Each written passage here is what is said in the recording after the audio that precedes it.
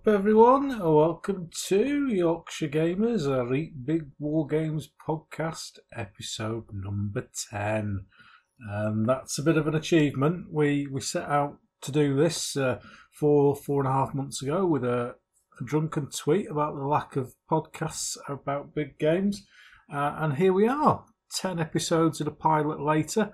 And we're still in business. We've not been sued. We've not been taken off the air by the broadcasters. We're still going strong.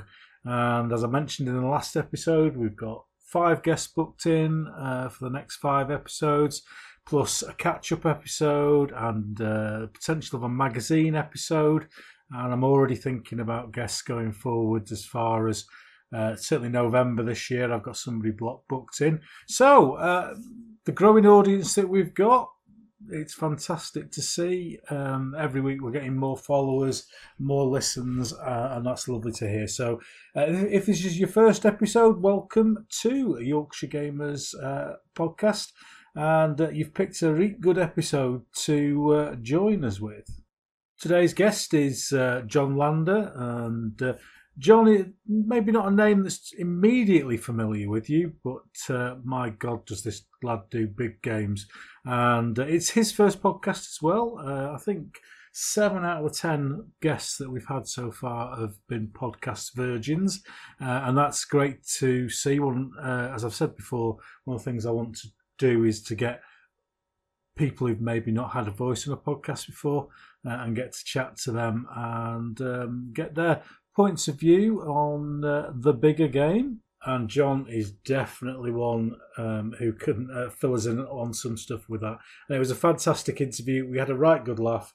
I've probably cut about half an hour of stuff off that would have got us sued or banned from various places. But it was a really good, fun episode, and I hope you enjoy it as well. We personally, at work, it's been really, really busy, and I'm kind of a little bit behind on schedule. But everything is a-okay, and go for the podcast staying on its current second and fourth weeks of the month being released. So, not much more for me to say. I hope you enjoy this episode. And I'll be back with you in an hour or so, a couple of hours, and we'll have a chat at the outro.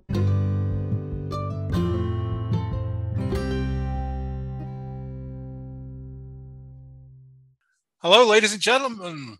Welcome to episode 10 of Yorkshire Gamers Elite Big War Games podcast. And after a short trip to Doncaster in the last episode, we're getting back on the Yorkshire Airlines and we're going up and away to the USA. And this is our third continent in 10 episodes, which is not bad for a country lad. There have been a couple of themes that have reoccurred during these previous episodes. Big games, of course, the War Games Holiday Centre, and if you listen closely, this lad's name came up a few times. So, with table sizes that will make your eyes water and tall tales of games gone by, let's give a huge welcome to John Lander from Yorkshire Gamers Elite Big War Games podcast. Hello, John. Hello, Ken. Nice to speak to you. Been looking forward to it. Oh, good. And the day is here. Oh, excellent. Well, Mark Freeth, Mark from the War Games Holiday Centre, he bigged you up. if that's what the kids are saying these days. I understand it may well be. Well, if Mark Freeth thinks I'm worthy of your time, then that's got to be a good thing, as he is one of life's great gentlemen, I have to say. He is a fantastic guy, and I very, very much enjoyed my podcast with him. It was a cracking couple of hours. Yes, I listened to that. I listened to that one, and it was particularly good. But Mark is one of those people that if someone tells me they don't like him, I'm instantly suspicious of their entire life. Yeah, I can't see a bad bone in him at all. No. And we just chatted. I probably could have done 2 episodes from all the bits I cut out. But mostly talking about rubbish football teams and what have you. But there we go. We had a very brief chat before we came. I started recording. And this is your first podcast, isn't it, John? You've not done one before. I haven't. No, I'm a podcast virgin, and so be gentle with me, and please buy me dinner afterwards. Oh well, we have a reputation on the Read Big War Games podcast of virgins coming on, so you're very welcome. You're very welcome. We're going to do a 4-minute challenge. We're going to get your War Games history in 4 minutes. Okay. So have you had a little preparation for it, or I've had a little think about it. Whilst sort of, if any time there's any insomnia, I had a little sort of like go in my head, and I wrote a few notes down because I've got a terrible memory, you see. So a few notes and dates and things to make me sound intelligent. So yeah, absolutely. That's what we like to do. Some people have over prepared and been extremely professional, whilst others have just been frankly appalling and not done very well. Somewhere in the middle. If somewhere in the middle, I'll be pleased. Great then. Right, well, I'll set my little timer going, and when we're getting within 30 seconds, you'll hear the music to count down, if you remember that. Yeah, and then if you go too far, good old D.I. Regan from Sweeney will tell you to shut it. Well, like previous people, I might have to deliberately go over just so I can hear Regan again. Well, when you're ready then, I'll 3, 2, 1, and you are off. Okay, well, my history, I mean, it probably mirrors a lot of people's, but my first memories of wargaming was my older brother, sadly lost him end of last year, but he gave me one of those small hardback books by Charles Grant, Introduction to Wargaming. Yeah. And it was, I think I seem to remember it being published by Map Books or something. It was a small little A5, I think, book, and it was called Introduction to Wargaming. And in it had lots of shots of classic Airfix figures, and there was rules in it for Ancients, then Horse and Musket, and then World War II. And that just really sort of kicked me off. And I, like a lot of people of our era, I bought a lot of Airfix and the tanks and the ready-made soft plastic 1/72 scale things they used to make, and which go for a fortune on eBay now. There was like using, for instance, Britain's baby elephants as war elephants for the ancient sets, and lots of things about converting the Sheriff of Nottingham set into generic medievals, and all sorts of things that really have just sort of stayed with me. The idea of converting stuff into other stuff, and then I played some American Civil War games because that was quite a big range by Airfix at the time. And I remember converting the French Foreign Legion set into Zouaves and things like this, and all sorts of things that my brother actively encouraged me to do. And at that age, always wondering what the hell banana oil was and how everybody else seemed to have access to it, and I had no idea what was going on.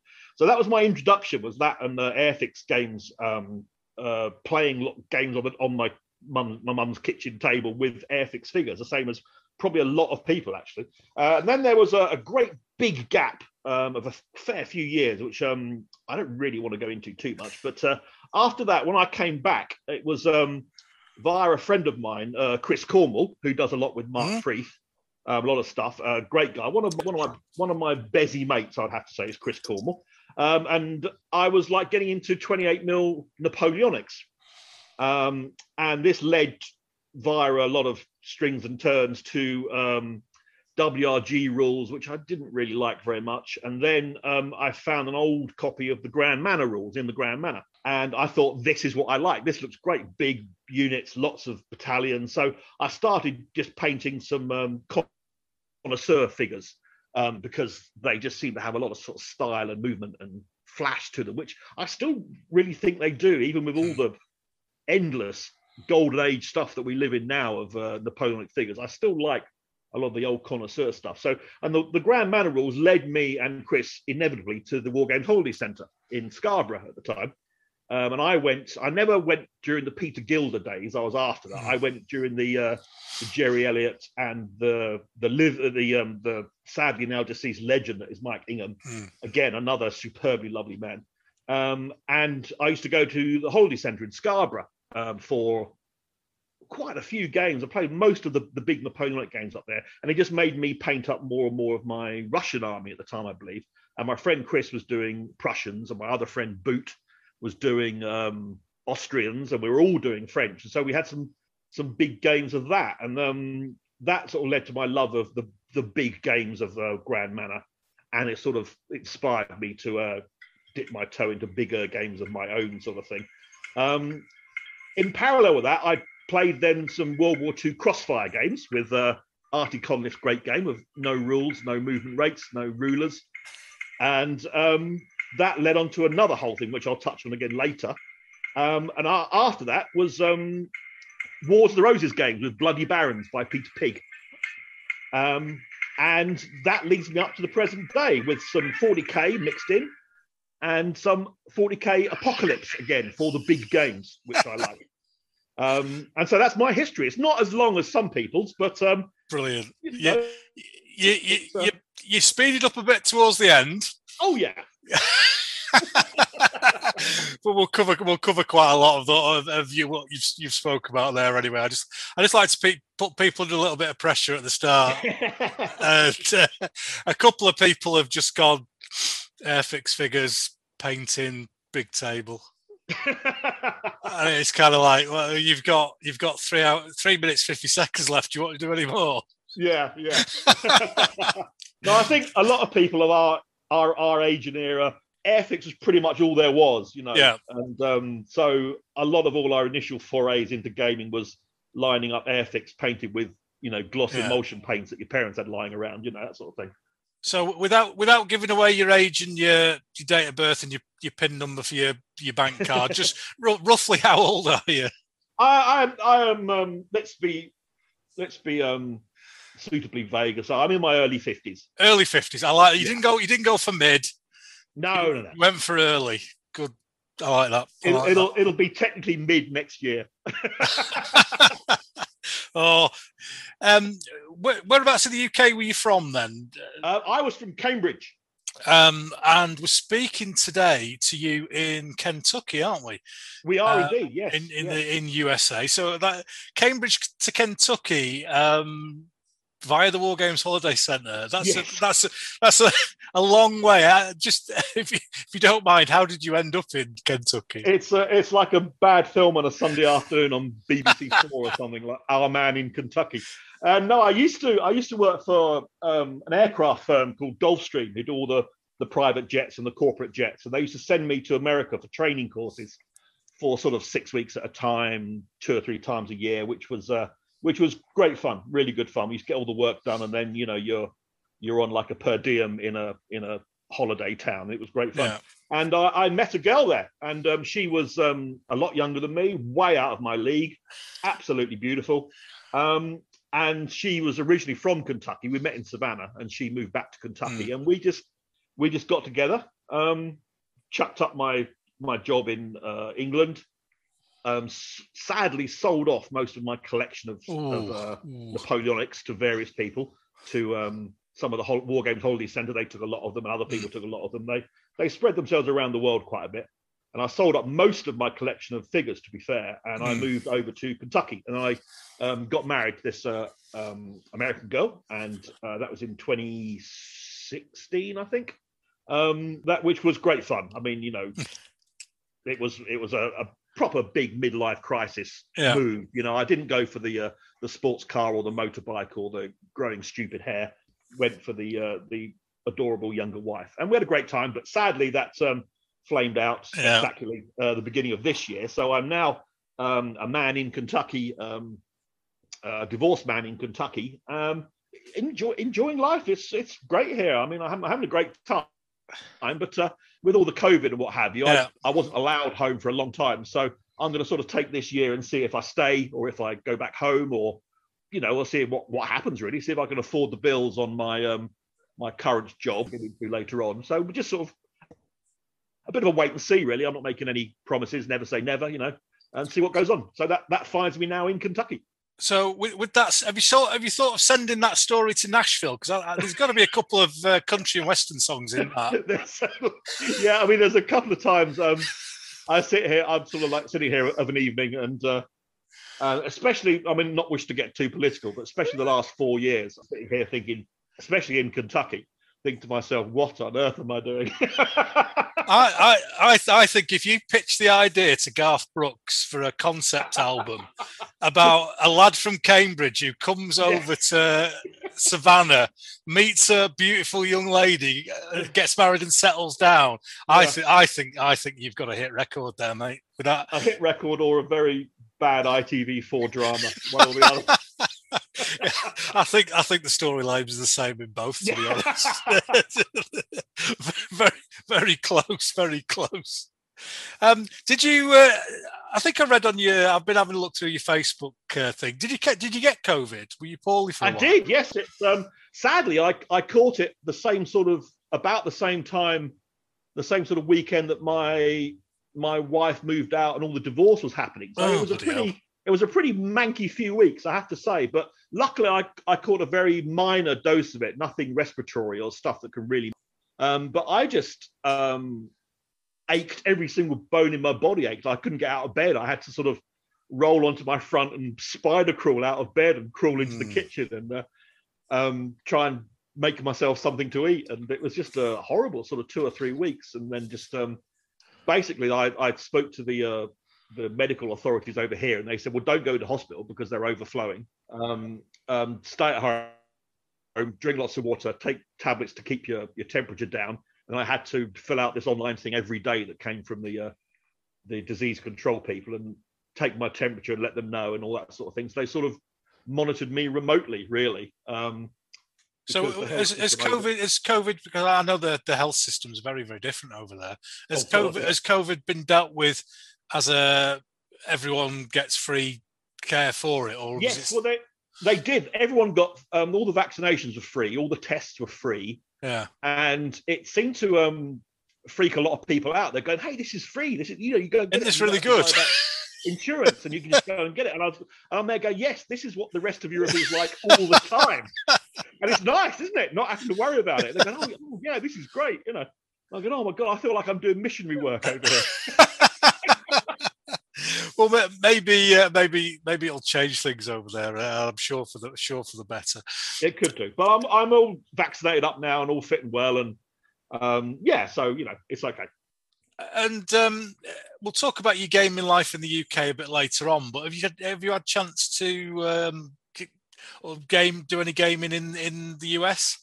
Yes, actually, I fell on my feet a little bit. I went to a local gaming store, I suppose I should call it, really, to keep in with the locals. They had a lot of games going on. It's quite a big shop, and it's got a lot of gaming tables at the back. And I got a chance to see quite a big wide cross section of what's popular in America gaming wise. And then I took some of my stuff down there, and for instance, my big Wars of the Roses collection with the gorgeous Perry plastics and metal. Oh yeah.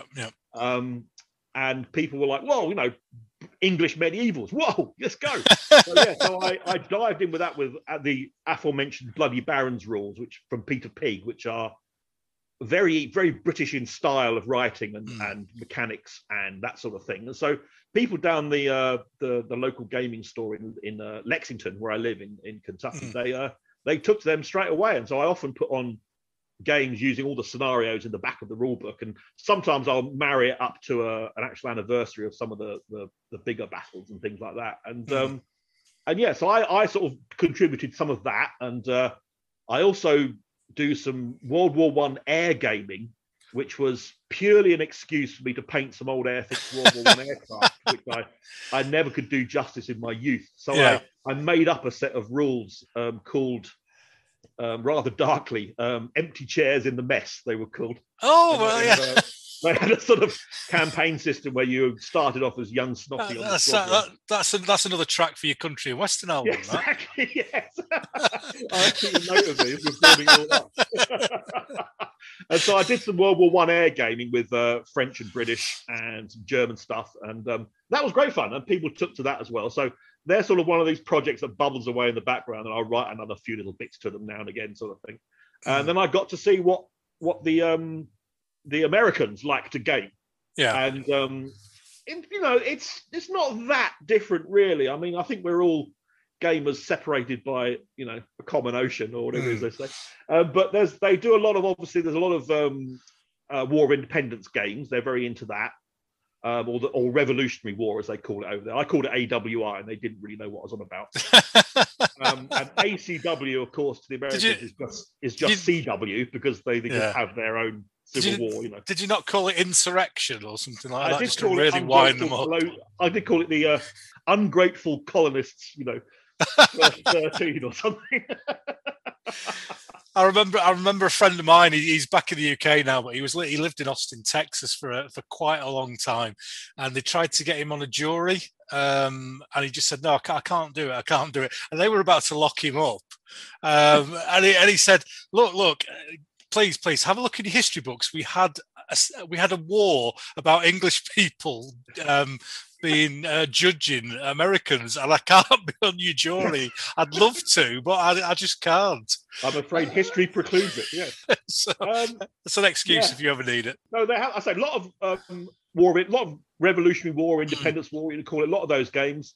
A lot of the sort of American Texas. Yeah, that sort of thing. They have a lot of that going on. Lots of American Civil War games, obviously, because also Lexington and Kentucky and all that having a lot of stuff nearby where actual battles went on. But as gamers and people, the language is very common and the attitude is very common, and it's I found it a great way to sort of get to know people, and then they're a great bunch of guys. I should shout out Battleforge store in Lexington, because they're a great bunch of guys and they made me very welcome straight away, basically. And they do some World War II stuff, American War of Independence, ACW.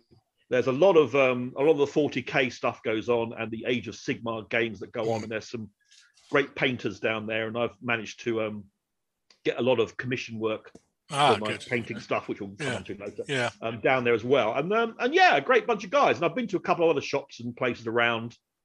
And it's there's more the same than is different. I'll leave it at that, shall we say. Over here, we tend to have an old school club network, and we're getting more of game stores with tables in now, which I've noticed over the years. So, is there a club network in the US, or is it mostly in store gaming? It seems to me to be mainly stores with tables, and shops are clubs, but you can sort of go in there anytime you like and just set up a game if you've organised it with a couple of friends. And there's always a lot going on Wednesday nights. There's a lot of games going over the weekends. People go and have some of the larger games, which I've obviously, given the full nature of this podcast, I've gravitated towards.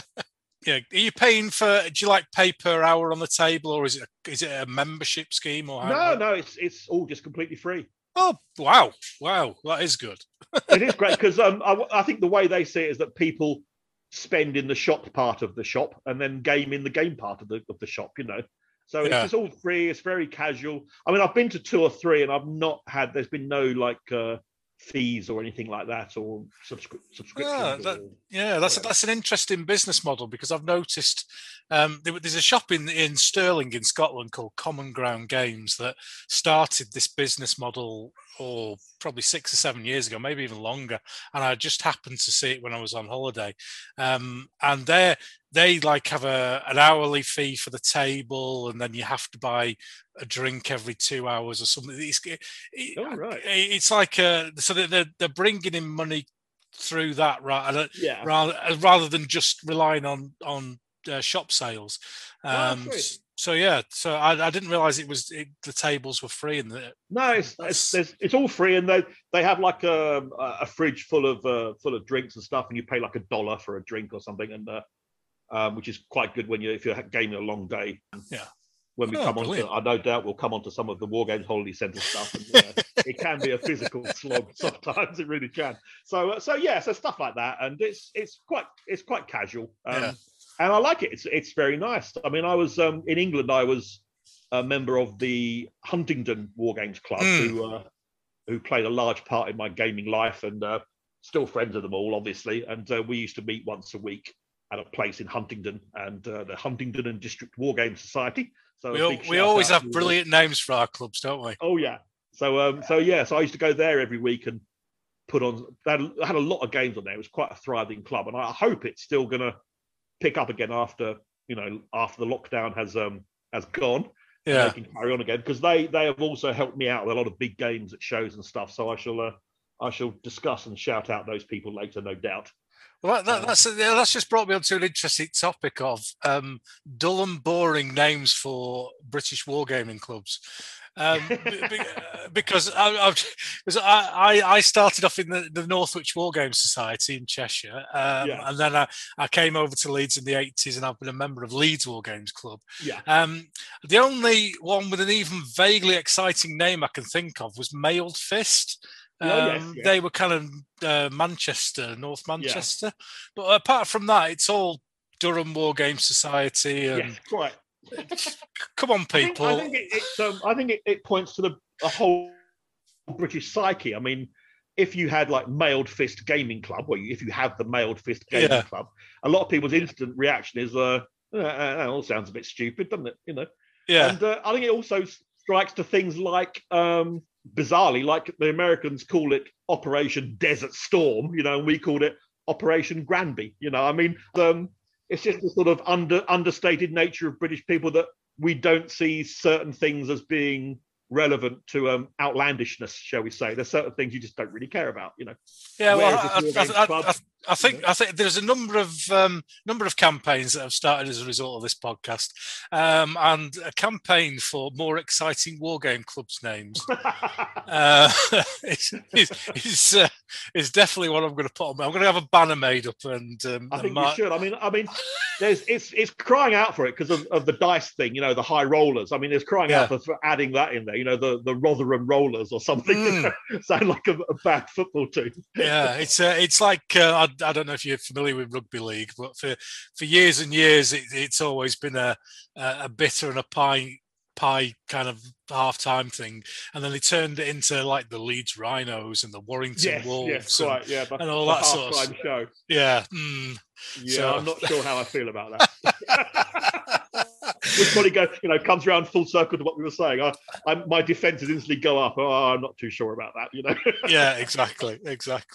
So I take this first section as an opportunity to talk about things that probably won't come up later on. And you've mentioned in passing quite a few of the ones that I was gonna have a quick chat about. And the first one you mentioned was painting commissions. Is that something that you do quite a bit of? Yes, it's actually my job. It's my only job. When I first came over here, I sold my house in a little village near Cambridge, obviously for a huge amount of money, given wherever its location. Yeah, and I sold it completely furnished, so it got more money for that. It was like leaving the Marie Celeste. It just like, I just walked out with a bag of clothes and left it for the next people. Yeah. So I bought a house over here because it's a lot cheaper. And then I was sort of like just thinking, what should I do for a job? My wife was working, and I brought some of my figures and stuff with me, and she goes, "Oh, these are lovely. Did you paint these?" Because she knows nothing about gaming. Yeah. And I was like, "Yeah, I did." She goes, "Oh, you could do this for a living." I was going, "Well, don't be daft. Of course I can't." She goes, "Well, have a go at it." She goes, "You're not doing anything. See what happens."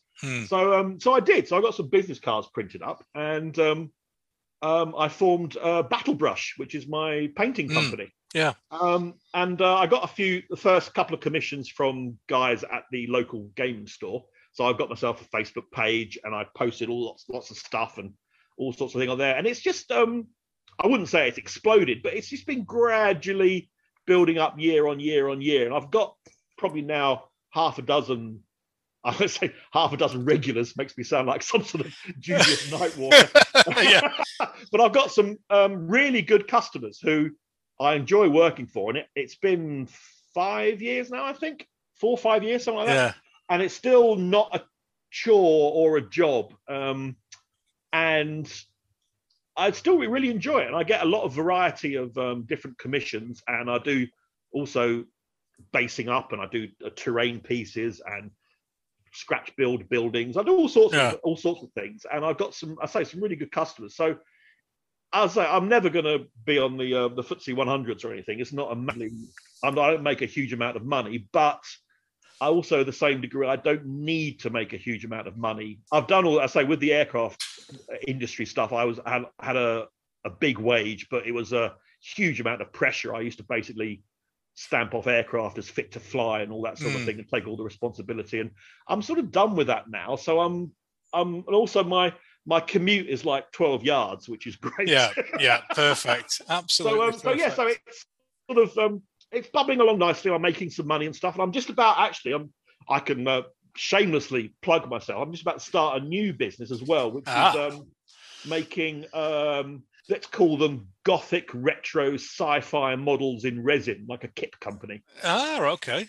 So I'm just sort of about to release my first release. I'm about to release my first model, and then we'll see how that goes. And I'm just sort of doing that as a sideline to it as well. And my obviously, because in America everyone has to do all their own taxes and stuff. There's no P45, P60 at the end of the year. So I was talking with a tax man who prepares my taxes for me. And he goes, officially now you are a CEO of an international group of companies. I was like, well, check me out. And he goes, that's great. I can do lots of tax breaks for you and all sorts of things. And so I'm a fat capitalist pig now. Well, and you've got contacts in the private jet industry as well, haven't you? It's a shame actually that I left that job, because I never wanted for masking tape, paint brushes, all sorts of weird exotic filler materials that I could use to sculpt terrain with, which was absolutely incredible. And about 10,000 pounds a tin, which used to run out of date very quickly, and I just whisk it off home. And I built all my terrain for the big games, which are probably you'll see on the photographs that are slowly scrolling by as we're talking. And all this material I got an accident. I mean, I had to go out a few weeks ago because I'd finally run out of 2-inch masking tape after all these years. And I had to go out and buy some masking tape, and it nearly broke me inside, I tell you. So this model that you're bringing out, then, is it for a specific game system, or? I'm wary of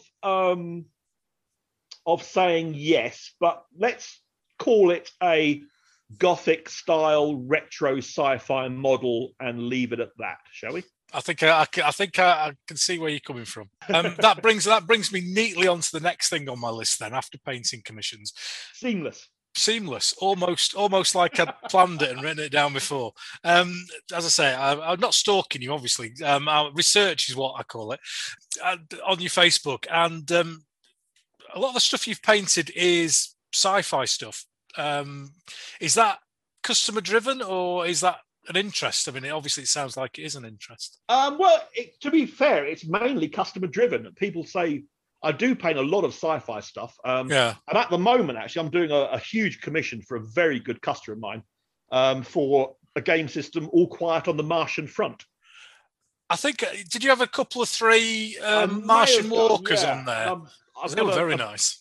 I've got a big commission to do, painting up Martian tripods and sort of 15mm steam-powered World War I tanks with Tesla guns and all sorts of weird stuff on them. But they're great fun. And it was a bit of a challenge because I painted the sort of Martian tripods. They're about sort of like 6-7 inches high. And I painted them like they were in a 50s black and white B movie. So I used a palette of sort of like muted silvers and blacks and things like that. So they looked like they were in black and white, if you know what I mean. Yeah. And that was quite a challenge. But to your earlier question, yes, I just get a lot of 40K stuff mainly, and lots of Age of Sigmar stuff, but mainly 40K. I do get a lot of it to paint. Yeah, I mean, it's a long time ago now, but I did commissioning painting for 4 or 5 years in the early 90s.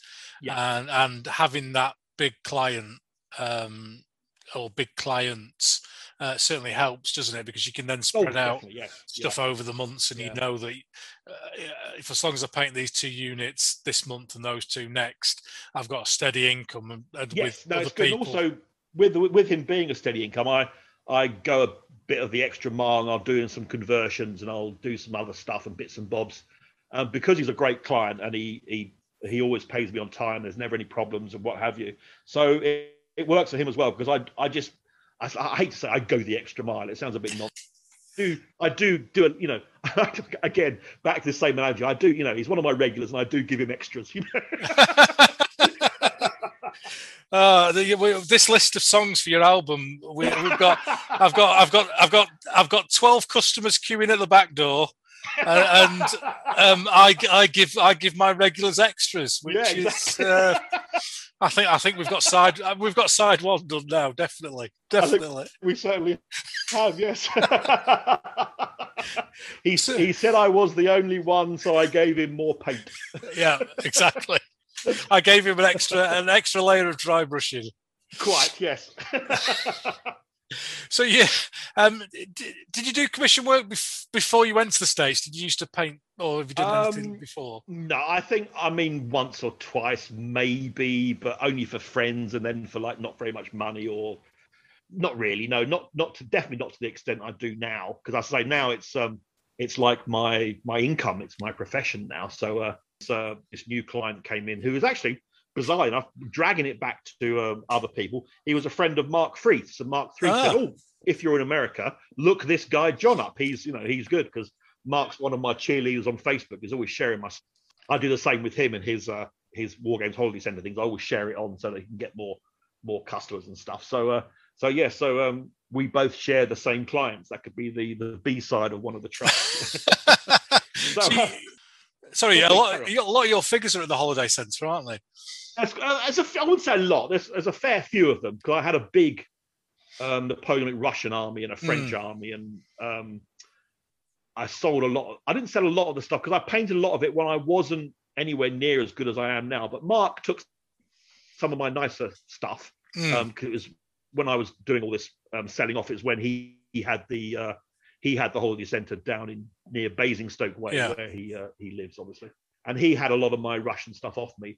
And it's nice to see it occasionally in photographs, still stamping over the worlds of Leipzig. And well, he does seem to photograph them quite a lot, Mark. They're always on. I think he's just, he's just hopelessly devoted to me, to quote Olivia Newton-John. Oh, we're getting a theme.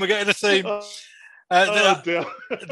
I did some painting for the Holiday Centre when Jerry and Mike had it, and one of the things I want to do is when I bob down to the new location is to have a look through the racks and see if I can find them. Yes, see if they're still there. Yeah. That would be nice. That would be nice. But, no, that the Holiday Centre is, I think, a definite mecca for big gamers. It's where a lot of people, I think, got their inspirations. And when I was listening to your conversation with Mark, obviously he was saying that he walked in there and saw the Borodino battlefield laid out, and I had pretty much the same experience, I have to say. And the first weekend of running, say, a corps of 20 or 30 battalions, each one 30 to 40 men strong, with a attendant artillery and cavalry, it's a big thing, It's it is, yeah, it is. And the game, on your feet for a whole weekend, and just the concentration and all this sorting out. It's the drive back on a Sunday night, all back down south again, was always like quite a trial, I have to say. And also because you see all these friends of yours, you go out and you perhaps have too many beers, and I've got stories about myself and Mark and Chris Cornwall and all that, and we used to go and do just stupid things around Scarborough. I think what happens at the War Games Holiday Centre stays at the War Games Holiday Centre. I think it has to. There's stories about going to dubious clubs and pretending to be Russians, and oh man, it's just nonsense, absolute nonsense. So pretending to be a Russian, that could be another album title. So it was a whole encompassing thing with the game as its centre, but you got to see all these people, and I've made a lot of really good friends who I would literally just see at the Holiday Centre. And of all that long weekend, it was quite a trial. I remember I did a couple of the campaigns, the week-long campaign. Obviously, is when Mike Ingham really sort of came alive. He loved doing the campaigns, and he really got into doing all the it sounds very dull, but it's not. He got into doing all the paperwork between each game, how the campaign was evolving and stuff like that. And I found it all fascinating. So I went there with Chris Cornwall and the recently sadly departed Herbert Gratz. Yes, I saw that. I saw that lovely on man. Facebook. Yeah. And the three of us shared a hotel room for a week in this in the little Sylvanian hotel we used to stay in. And it was just like a sort of a 3-boy frat dorm room for a week, Yeah. We were like washing socks and hanging them up. And then the three of us, then little Herbert's in his romper suit doing his press-ups in the morning. And there's his little pink bum going up and down. And go, what the hell's going on here? And Chris is mumbling because he wants to go out and get a cigarette, but we're on like the 5th floor and the windows don't open, Oh, and so we had that for a week. And then we also had like a like nearly a dozen games all fitting into it. But at the end of the week, we were absolutely exhausted. Oh, I can imagine. I can imagine. As it should be, you know. Yeah, exactly. So if you were picking your favourite period to game, then would that come back to Holiday Centre and Napoleonics? Or? I think so. Yeah, purely for the again, I'm not overstating the splendour of the whole thing with the flags and the.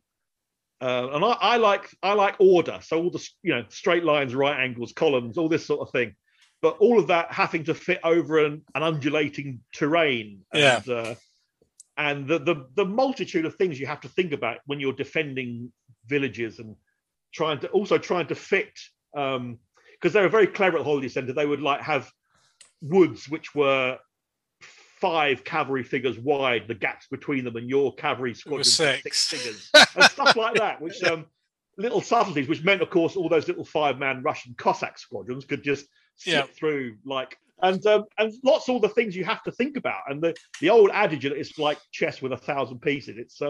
It's actually true, because there's so much to think about. Yeah. That I used to, I mean, again, it sounds a bit overblown. I used to enjoy the mental challenge, and when you did a plan and something happened and these figures got there just in the nick of time, and these figures, the enemy figures would retreat, and you happen to have your light cavalry within charge distance of retreating enemy, and just hacking down poor innocent metal figures. It just gave you some relief, when it all worked out, which it rarely did. I mean, I got my derriere handed to me by Steve Scott and Dave Doherty and lots of other people down there many times. When you can't physically have any more figures routing, it's like the whole lot's going on. Sorry.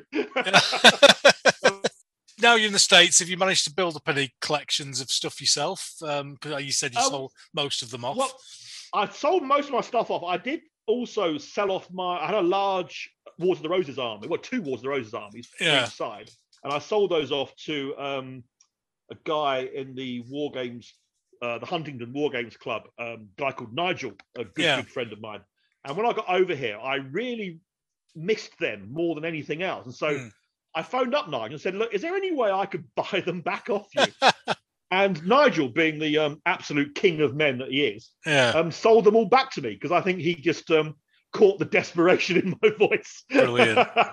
And so he sold them all back to me, and then boxed them all up. And so I got, a huge package arrived with my Wars of the Roses army back in it. So I've still got my big Wars of the Roses army, but I've got some 20mm Crossfire World War II stuff, which I painted while I was over here. Yeah. And I've recently got into doing some of the large Warhammer 40k games, the Apocalypse rules they're called, and they are for big games, because I played a game of the normal 40k, and it just seemed like a skirmish game, an excuse to roll huge amounts of dice for not very much really happening. Apologies to all the 40k gamers, but it wasn't for me. But I thought, I don't really like this. But then there was a game going on, a big 6 foot by 15 foot, I think it was, in one of the back rooms, as it were. I looked at it and went, oh, this looks good. What's going on here? And there was all the larger tanks and the sort of bipedal, sort of 2 foot high Titans and all this stuff going on. And it's far more epic and apocalyptic looking. I thought, this looks great.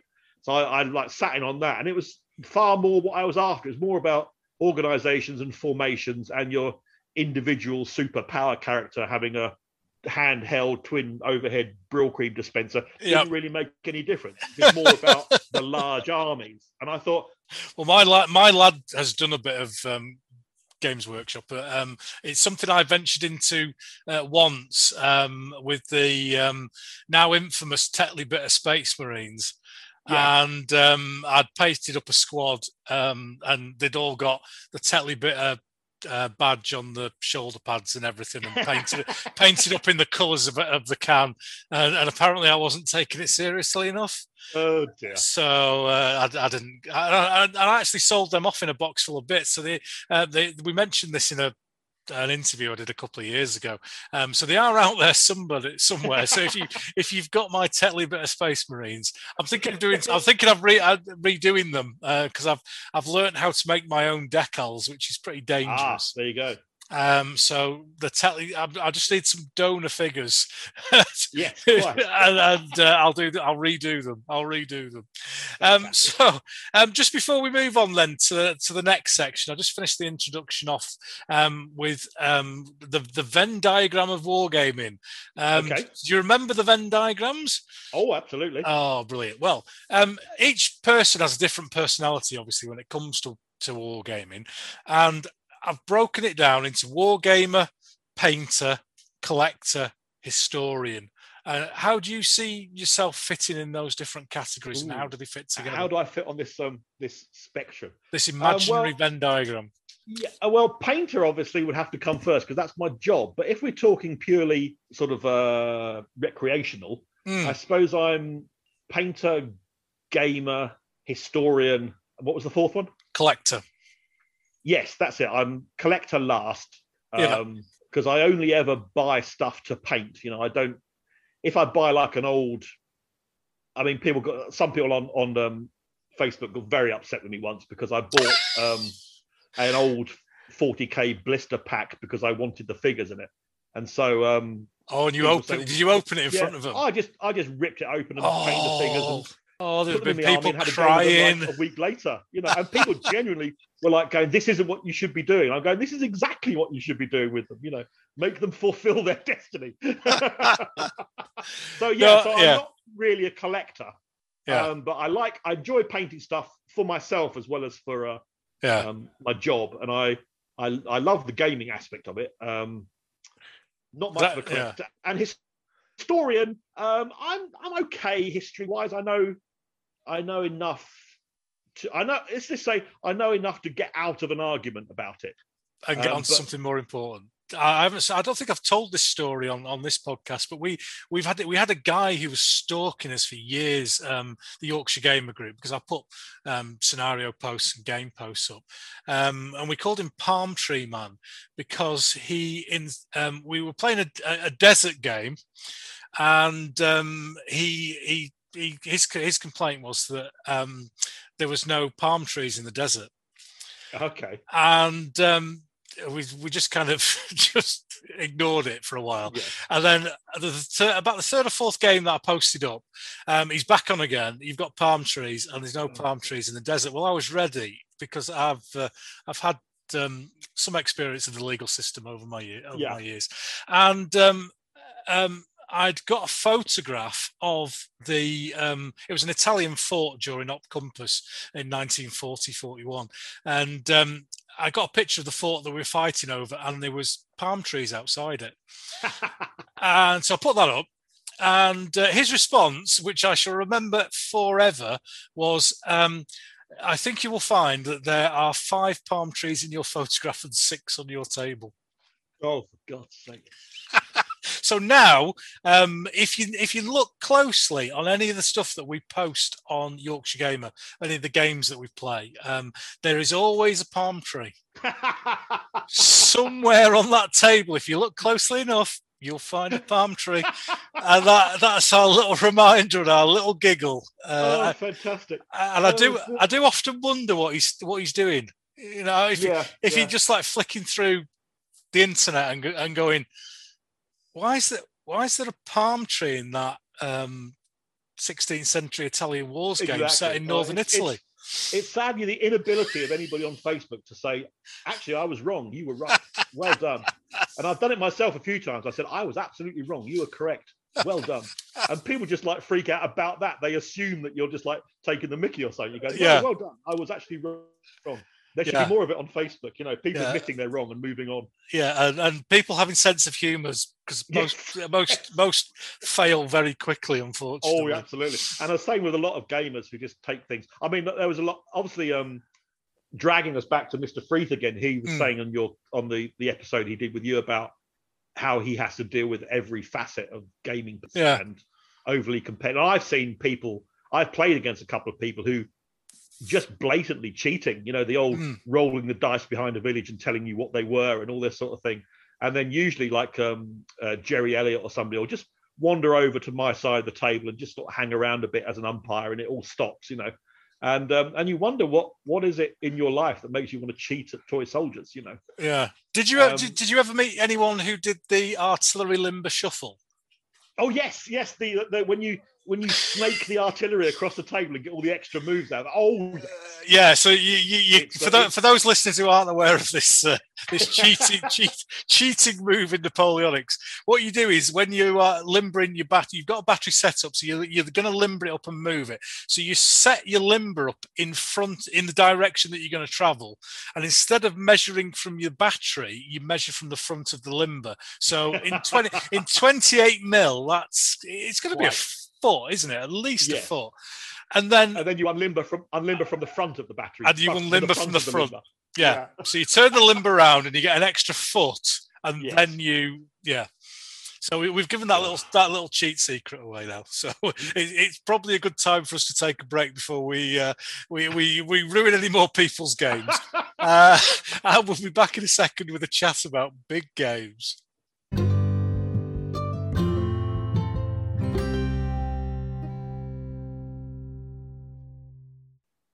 Okay, ladies and gentlemen, we're back, and before we ended up in a crown court somewhere with something we said on the previous end, on the end of the last bit, we've done all the litigious stuff in the break, and we're back to talk about big games, which is at the end of the day what this podcast is all about. So the first question I ask people in this section is, if you say big game, what comes to mind? What are your thoughts as soon as you say big game? Well, for me, it's the first thing I think has to be the spectacle. People have to come into. I was when I did particularly the biggest game I ever did. People come through, like all the people thronging around watching it, and they would come through to the table and they would look at their little 6-foot bit of the table and go, oh, this is great. And then they'd wander, their gaze would wander up one way and up the other way, and it disappears into the distance. You see that look on their face and go, my word.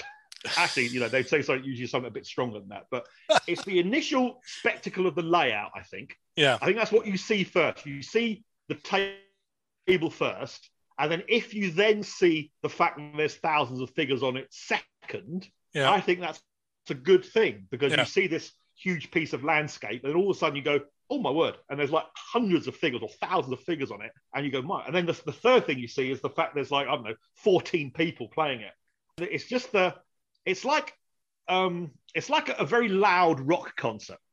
I'm going to tell you now that big games are like Motorhead at Hammersmith Odeon. It's like the feeling of togetherness and oneness you get when something is a bit over the top and loud, and you're sort of looking at the whole spectacle as a thing, as an entity of itself. It's like a very good friend of mine, David Kenyon, he called it a visual moving tableau. And I like to throw that in when I'm trying to sound pretentious. So that's good. It's the whole thing. It's the whole spectacle. It's the whole show, And I think if you're doing it properly, and also it's actually, a personal pet hate of mine is when people put on a demo game, a show, set it all out, and then just sit around and don't actually play it. That annoys the hell out of me. It's being played as a game, and it's a huge game, and you have to have people talking to the crowd and stuff about what's going on. You can't just be hunched over rules and ignoring everyone. You have to make it an event, make it a spectacle, get people not necessarily involved in playing it, but tell them what's going on, answer people's questions, be friendly, be outgoing, all this stuff which a lot of war gamers aren't generally known. But make it a thing, I think, is what I can only say. I don't. That's why I wouldn't want to play a massive War Games Holiday Centre style battle every week. I think, as Mopin said, I've always preferred an occasional orgy to a nightly routine. I think that holds true for large games, And also, by the end of a particularly big game, you should be exhausted. You should feel like you've actually jumped into arms, or gone up the Great Redoubt of Borodina. You should feel like it's really taken something, you've left something on the table. It's like what's the old quote? After the third after the third day of an orgy, even Bacchus has had enough. You should feel that you've got nothing left to give. I don't want to roll another dice for at least another 2 weeks. I don't want to do this ever again. And then 2 weeks' time, you go, do you know what? I'd like another big game. So you need to really, really go for it, to use stupid common parlance. But you do need to make it a thing. That's what I can say. And how big are personalities in those games, especially at shows?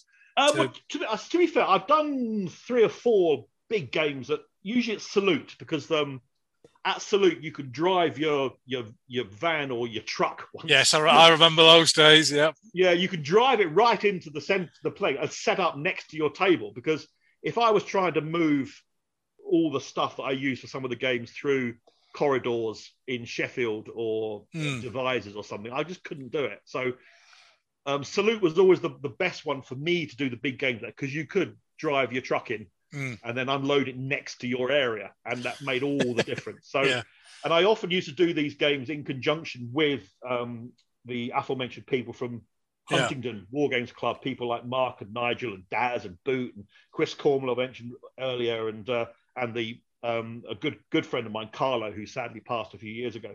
And they always used to they knew what I was after, they knew what I was like, they knew the style of stuff I wanted to do. They all used to just throw themselves into it and help me set up and then play the game.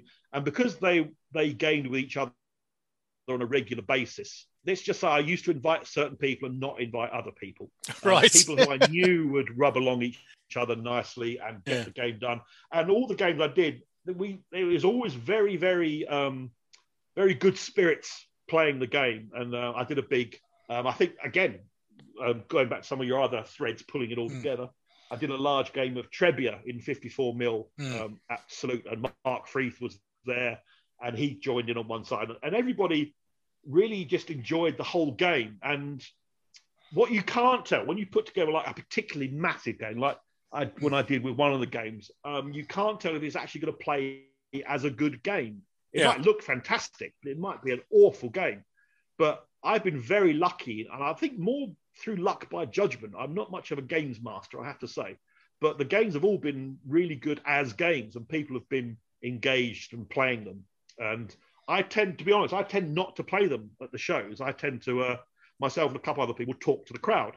Because once I've done it all, it's more like, to me, like hosting a party. You invite all your friends around, have this massive game, and then they can just get on with it because they know the rules, and I could just let them, answer any questions they may have which haven't come up, because I've pushed some rule limits to their absolute rule sets to their absolute limits for some things, which we can discuss in a second. But I like other people to be really enjoying themselves. I'm sure Freud would have a lot to say about it, and I'm sure it involves my mother and father, but I like to see other people really enjoying the games that I put on, Yeah, I think one of some of the negative aspects towards big games, which is why I started this podcast, to share this love again of quite clearly what you're talking about there, was going to shows and seeing big games, and the people who were putting on them on were antisocial and just playing the game and not talking to them.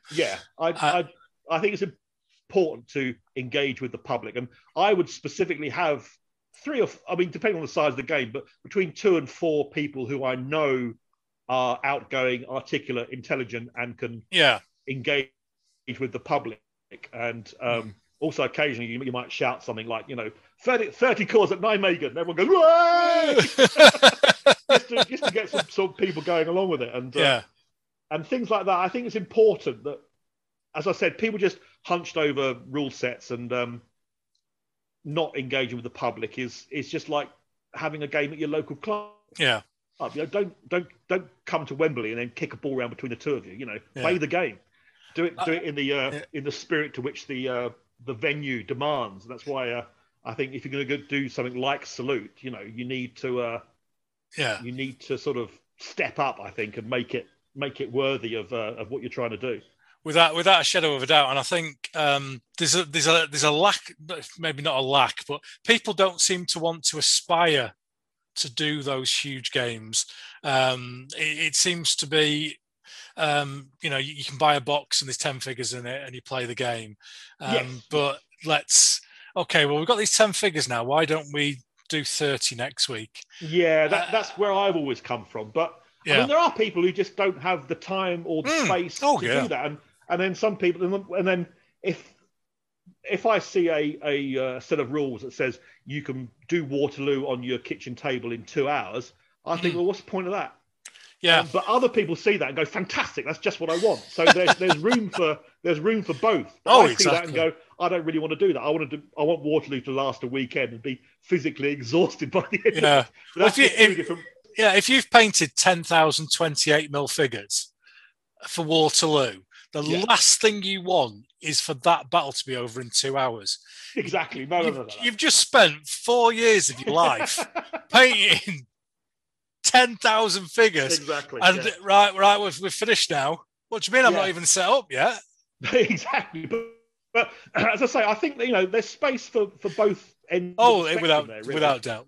Yeah, there are some people who don't, have the time, inclination, or want to paint that many figures, and there are other people like me who, I'm easily led by friends who know what I'm like. Especially when I was in Britain, I would do I did, for instance, a friend of mine, David Kenyon, who is terrible with me. He just leads me on and then winds me up and lets me go. Yeah. He painted a few 54mm Zulus and British infantry from the Call to Arms range, which were really nice.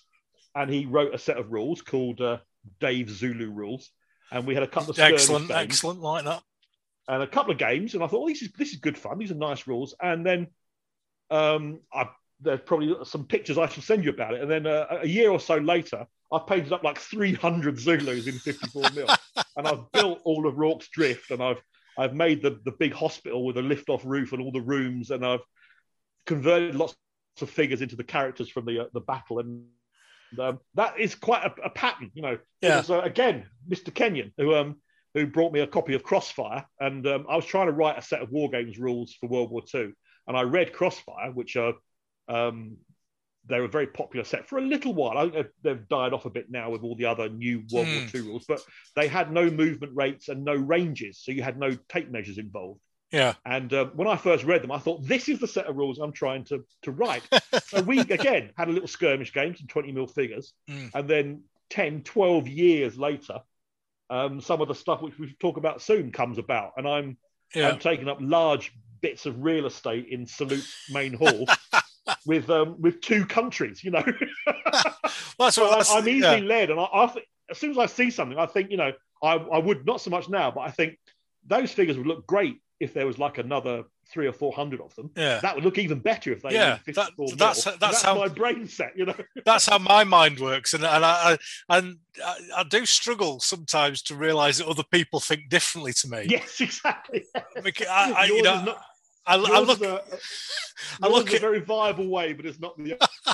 I look at some figures, and I look at Italian Wars is one of my big big things. So I look at a pipe block, and it's got 20 figures in it, or 24 figures in, and I can't look at it without going, it needs at least 128 figures absolutely, in that, and they need to be a lot closer than that. Oh yes, absolutely. I mean, you probably know. Again, coming back to my friend Chris Cornwall, I know Chris. Got a large collection he's been doing this year and the end of last year. Yeah, and he is very much of the same ilk, and I admire that greatly. Yeah, no, it's just the way my mind works, and I don't mean to upset or belittle anyone with that, but I just look at things and go, oh, that'd be a lot better if there was a couple of 100 figures.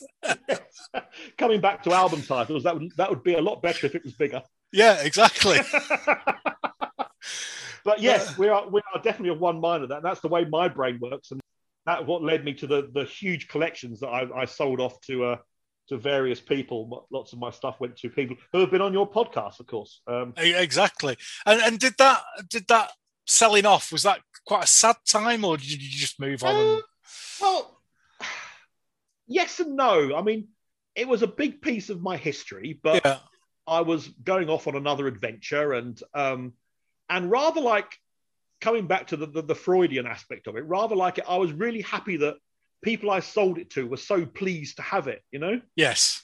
And it would then get used and gamed with, and so it was a mix of like, oh, that's a bit sad, but also I'm really glad these guys are going on to other stuff and new campaigns in new countries, some of them, and I took a little bit of pride in that, and then the fact that people, as I say, were so pleased to have them, and a lot of my stuff was quite.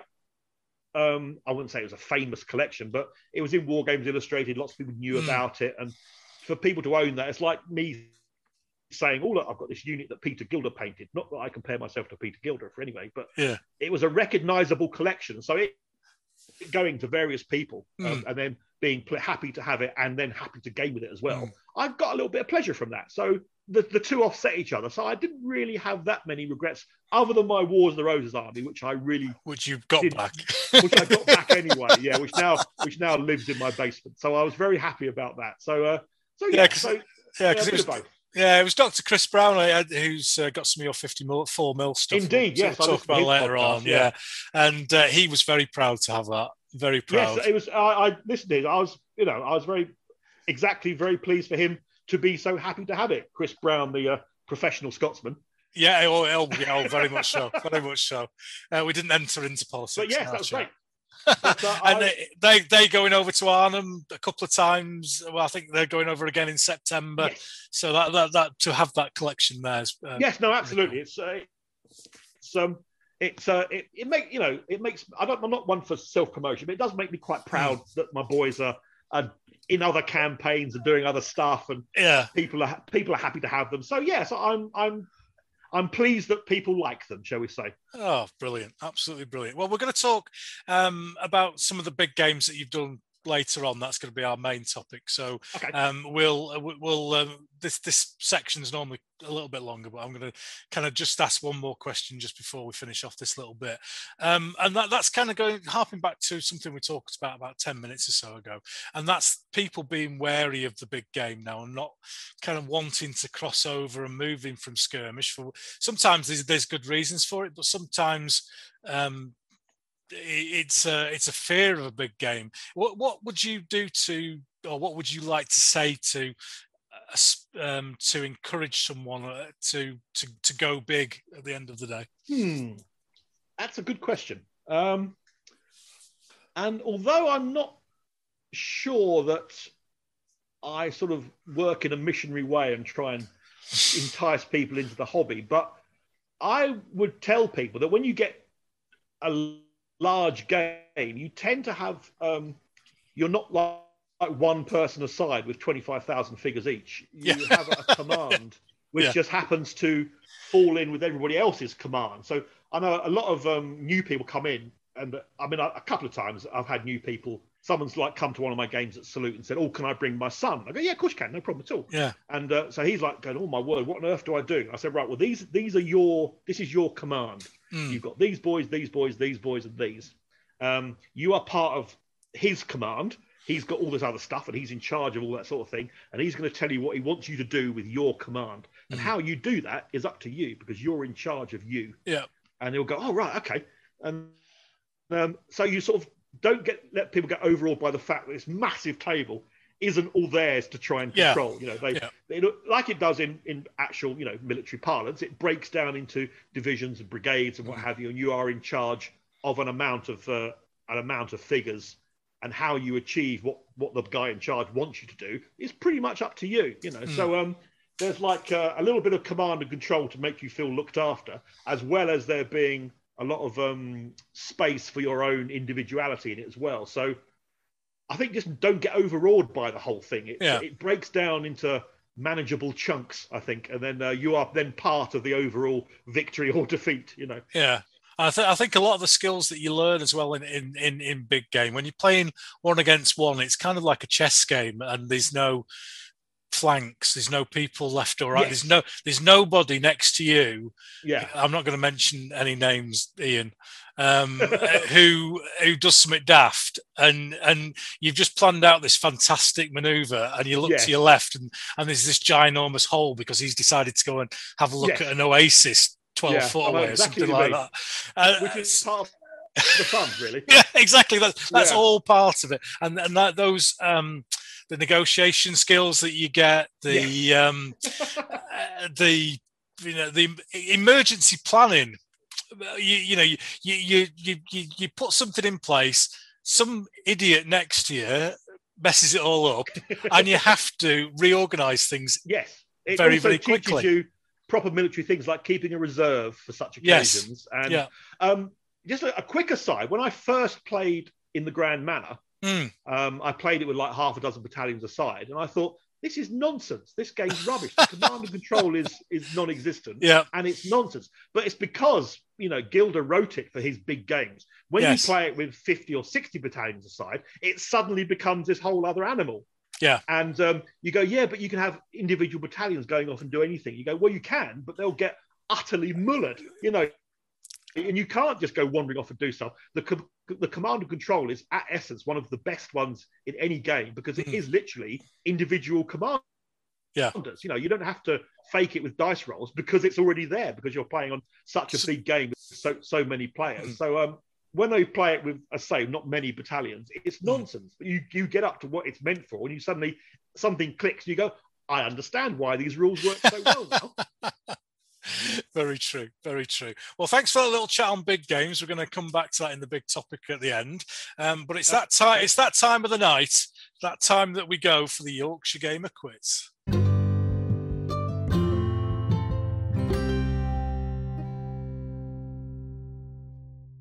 Ladies and gentlemen, it is the Yorkshire Gamer Quiz. It's been going for 10 episodes and we haven't been sued by anyone. We've upset a few people, so before I start, I'm going to say the disclaimer once again.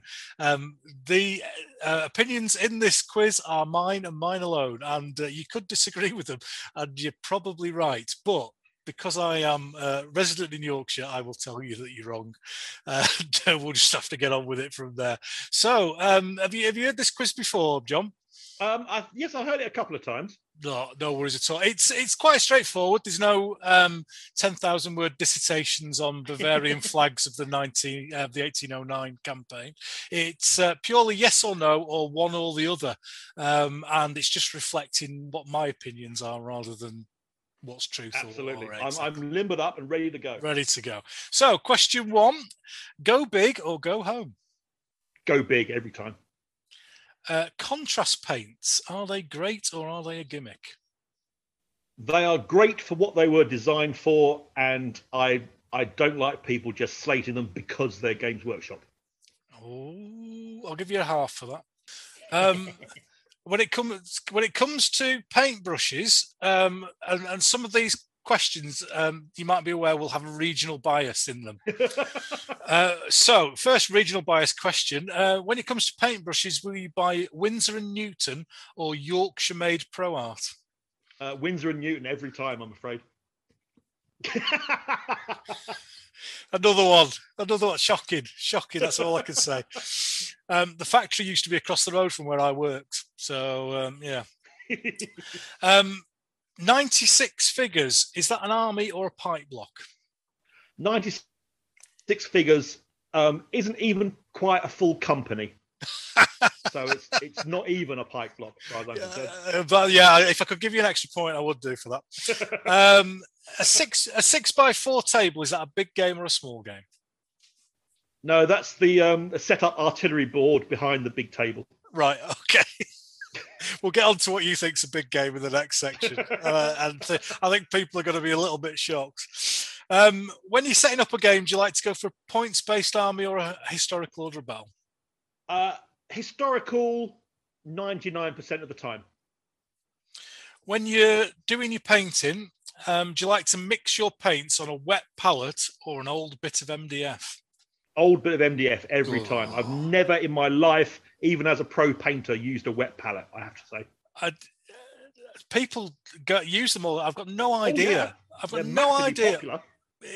It just seems to be, and I'm going to get myself in trouble again here, but it just seems to be like a latest gimmick that people use, and I don't want to quite understand. And people go, "Oh, it stops your paint drying out." Yeah, well, I mean, but to be fair, people who use them, I have seen some incredible models they've painted. So I'm not offensively against them. I just don't use them myself. No, I think for an individual figure where you're trying to win, is it a Golden Demon? I believe so. Yes. Yeah. then it's a Golden Demon. That's a Chinese restaurant near us, that one. I don't see the point of it. But anyway, especially if you're doing big armies, it just slows you down messing about. Anyway, we've digressed. Undercoating figures, black or white? This is going to sound really stupid. I tend to always use grey. I'm exactly in between, but I'm not a big fan of the black undercoat myself personally. Yeah. So if choice the two, I'll have to go white, I suppose. Okay. I'll give you half a point for grey because it's in between the two. Another regionally based question. Would you drink Yorkshire tea or a dirty mucky coffee? Yorkshire tea every time. I love it. Superb. You're building a war games unit with some figures. Do you like to see them tightly packed or socially distanced? Depends on the era. Tightly packed, I would have to say, out of the two. Superb. You've got an option, a chance of a game, and the choices are a 2-hour club game or a weekend monster game. Well, going back to my occasional orgy, I have to say a weekend monster game. Superb. This is the Nick Skinner special question here. Avocado, are they just posh mushy peas? I think avocado was dictated to somebody who then misspelt it, rather like aluminium and aluminum. So I think they're nonsense. Thank you. That's another one of my little... well, I'm carrying too many placards down the road, and there's another placard already designed for the next question as well, and that is round or spherical dice. Are they allowed or banned? I shudder at having them in the same country as myself. They're just horrific. In fact, nobody has been on this podcast yet and said that they will allow round dice on the table. No, I like big D6. Yeah. I mean, I don't mean a foot across, but I mean nice big D6 with easily readable dots on them. Not all the silly little symbols and stuff like that. I just like a nice big chunky corners rounded off handful of D6. Yeah, the spherical ones, you roll them on the table and they literally take out half of your men. Yeah, it's not. I'm gimmick dice. I'm not a fan of. Oh no, bar humbug and harumph and read the Daily Mail and all that. I'm not interested. Yeah, we've had people turn up with dice in different languages, like Arabic scripts and stuff, and then of course you can't tell what they've rolled. No, it's not. It just feeds into the war gamer. I'm mad, me. Look, I'm mad. No, yeah, you're not. You're an idiot. Yeah. Look. That is definitely Sumerian, ancient Sumerian for 6. Oh, God. No, it's not. Right. No. Would you pay 33 pence for a communist? I would do, but then of course I'd have to share it amongst everybody else as well. Like a collective. Yes. Excellent. Do you like a good table and a set of rules, like a casualty table, something to look up? Well, being a big fan of Grand Manor, that was all running your fingers down tables, +1 for the regimental vote and all that sort of thing. But as I'm getting, I like to get more turns in and have a simpler set of rules, which we'll come to later on, personally. No worries. Question 16, 28 mil is king, yes or no? Well, I would have said no, because I was obviously a big 54 mil fan, but in the scheme of gaming, I would say yes. Yeah. Unpainted miniatures allowed on the table, yes or no? No, there's a special place in Hell reserved for people who do that. Again, that's just my opinion. Other opinions are also available. Oh, yeah. But again, that's one question that in 10 episodes nobody said, yeah, it's fine. So it's just a personal thing. Yeah. Statistically, from a sample of 10, nobody. Can you tell what course I've been on recently? That's 100%. That's 100%. That. Right. So, question 18: Bradford City or Leeds United? Well, I'm going to have to say Leeds United because Cambridge United once beat them in the FA Cup at Cambridge. Oh, yeah, that's not too bad. That's not too bad. I like that one. Yorkshire or the other place over the hill? I don't really know what the other place over the hill is. The Red Rose. Oh, you mean don't say it. Shining mecca that is Lancashire? Oh, that's it. Oh, my computer's just shut down now. I've had some wonderful times in Yorkshire, and I've been to Lancashire only ever for work. So I'm going to have to say Yorkshire. Oh, superb! I like you thinking. One guest chose Yorkshire because he'd been for a night out in Leeds and had a lovely kebab. I've had some great nights out in Yorkshire. All told, really. So the final question: Games Workshop, are they the work of the devil? If you read the Facebook things, all their fans are also their worst critics. I just think they are a massively popular company who's British, and we should be equally proud of them for taking the taking it around the world and making it into a massive conglomerate. And if you don't like their pricing system, don't buy their games, really. Very much so. Well, you've done quite well. You've got 75%. Oh, hello. Which is not bad at all. That puts you in fourth place. There are a few joint 80%, but 75% is very reasonable indeed. So congratulations, John. And we'll move on to our final section where we're going to talk about proper big games. Okay.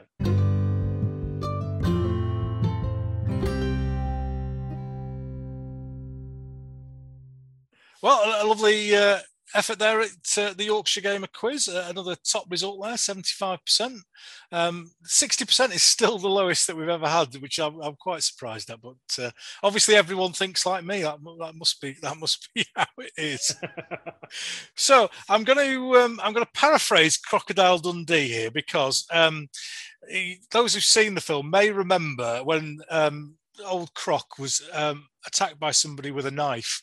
And he turned round and he drew this massive knife out of his pocket and just said, "That's not a knife. This is a knife." So, to all those people who've said you can't say 6 foot is a small game, Ken, you can't say that because it's going to upset people. I said it was an average game, to be honest. But this lad that we're going to talk about now, my 12-foot table is he'd just have it on the side and have his like army lists on there and stuff like that. So I'm going to hold my hand up and say that I am quite a small gamer compared to John. There are those who would say I'm overcompensating for something, I'm sure. Well, exactly. we all start. So we've got to start with, I mean, you might correct me, but we've got to start with the mother load of games. And that it was the Market Garden game. Oh, yes. So I take it this is on your list of things that you've made notes about. It's top of my list. It's my dark side of the moon. So for all those people out there who are thinking that 12-foot tables are big, just run us down the vital statistics of the Market Garden game. Okay, it was Market Garden, but it was all of Market Garden. I originally just thought about doing it, and then I'd settled on a 40-foot by 6-foot table. Yeah. And then I kept adding in stuff. So when we finally turned up at Salute, it was 72 foot long by 6 foot wide. So just say that again for anyone who missed that. It was 72 foot long by 6 foot wide. I think there's a couple of photographs I'm sending you of the entirety of it. So 72 foot, 6 foot wide. It was all of Market Garden. It started off in one country with 30 core, which was, if you set 30 core out end to end, the column was 20 foot long. Yeah. This is all in 54 mil. It had all the major bridges, Nijmegen, Arnhem, and Son Bridge, all built from little L-shaped girders that I got from a hardware shop. I'll try to think what they call it now. I've been over here for too long. And they're all hot glued together and sprayed and cleaned and done. So it was all those all those bridges. Arnhem was right down the other end, commanded by a guy who was actually in the parachute regiment. So he had his little beret on, and someone told me he thought it was really offensive that someone would wear a beret like that. So I just said to them, go and tell him that. Go on, I dare you. Anyway, and then all right down the other end was 30 core with about let me see, about 60 Shermans was the Guards Armoured Division, plus artillery, 132nd scale Typhoon aircraft, German flak guns, 88s. Oh my word! There was about nearly 200 vehicles and about 700 figures in 54mm. Yeah. It was all played using crossfire rules, which, as I've said, have no ranges or movement rates. So you had to be a bit careful with blocking lines of sight on the table.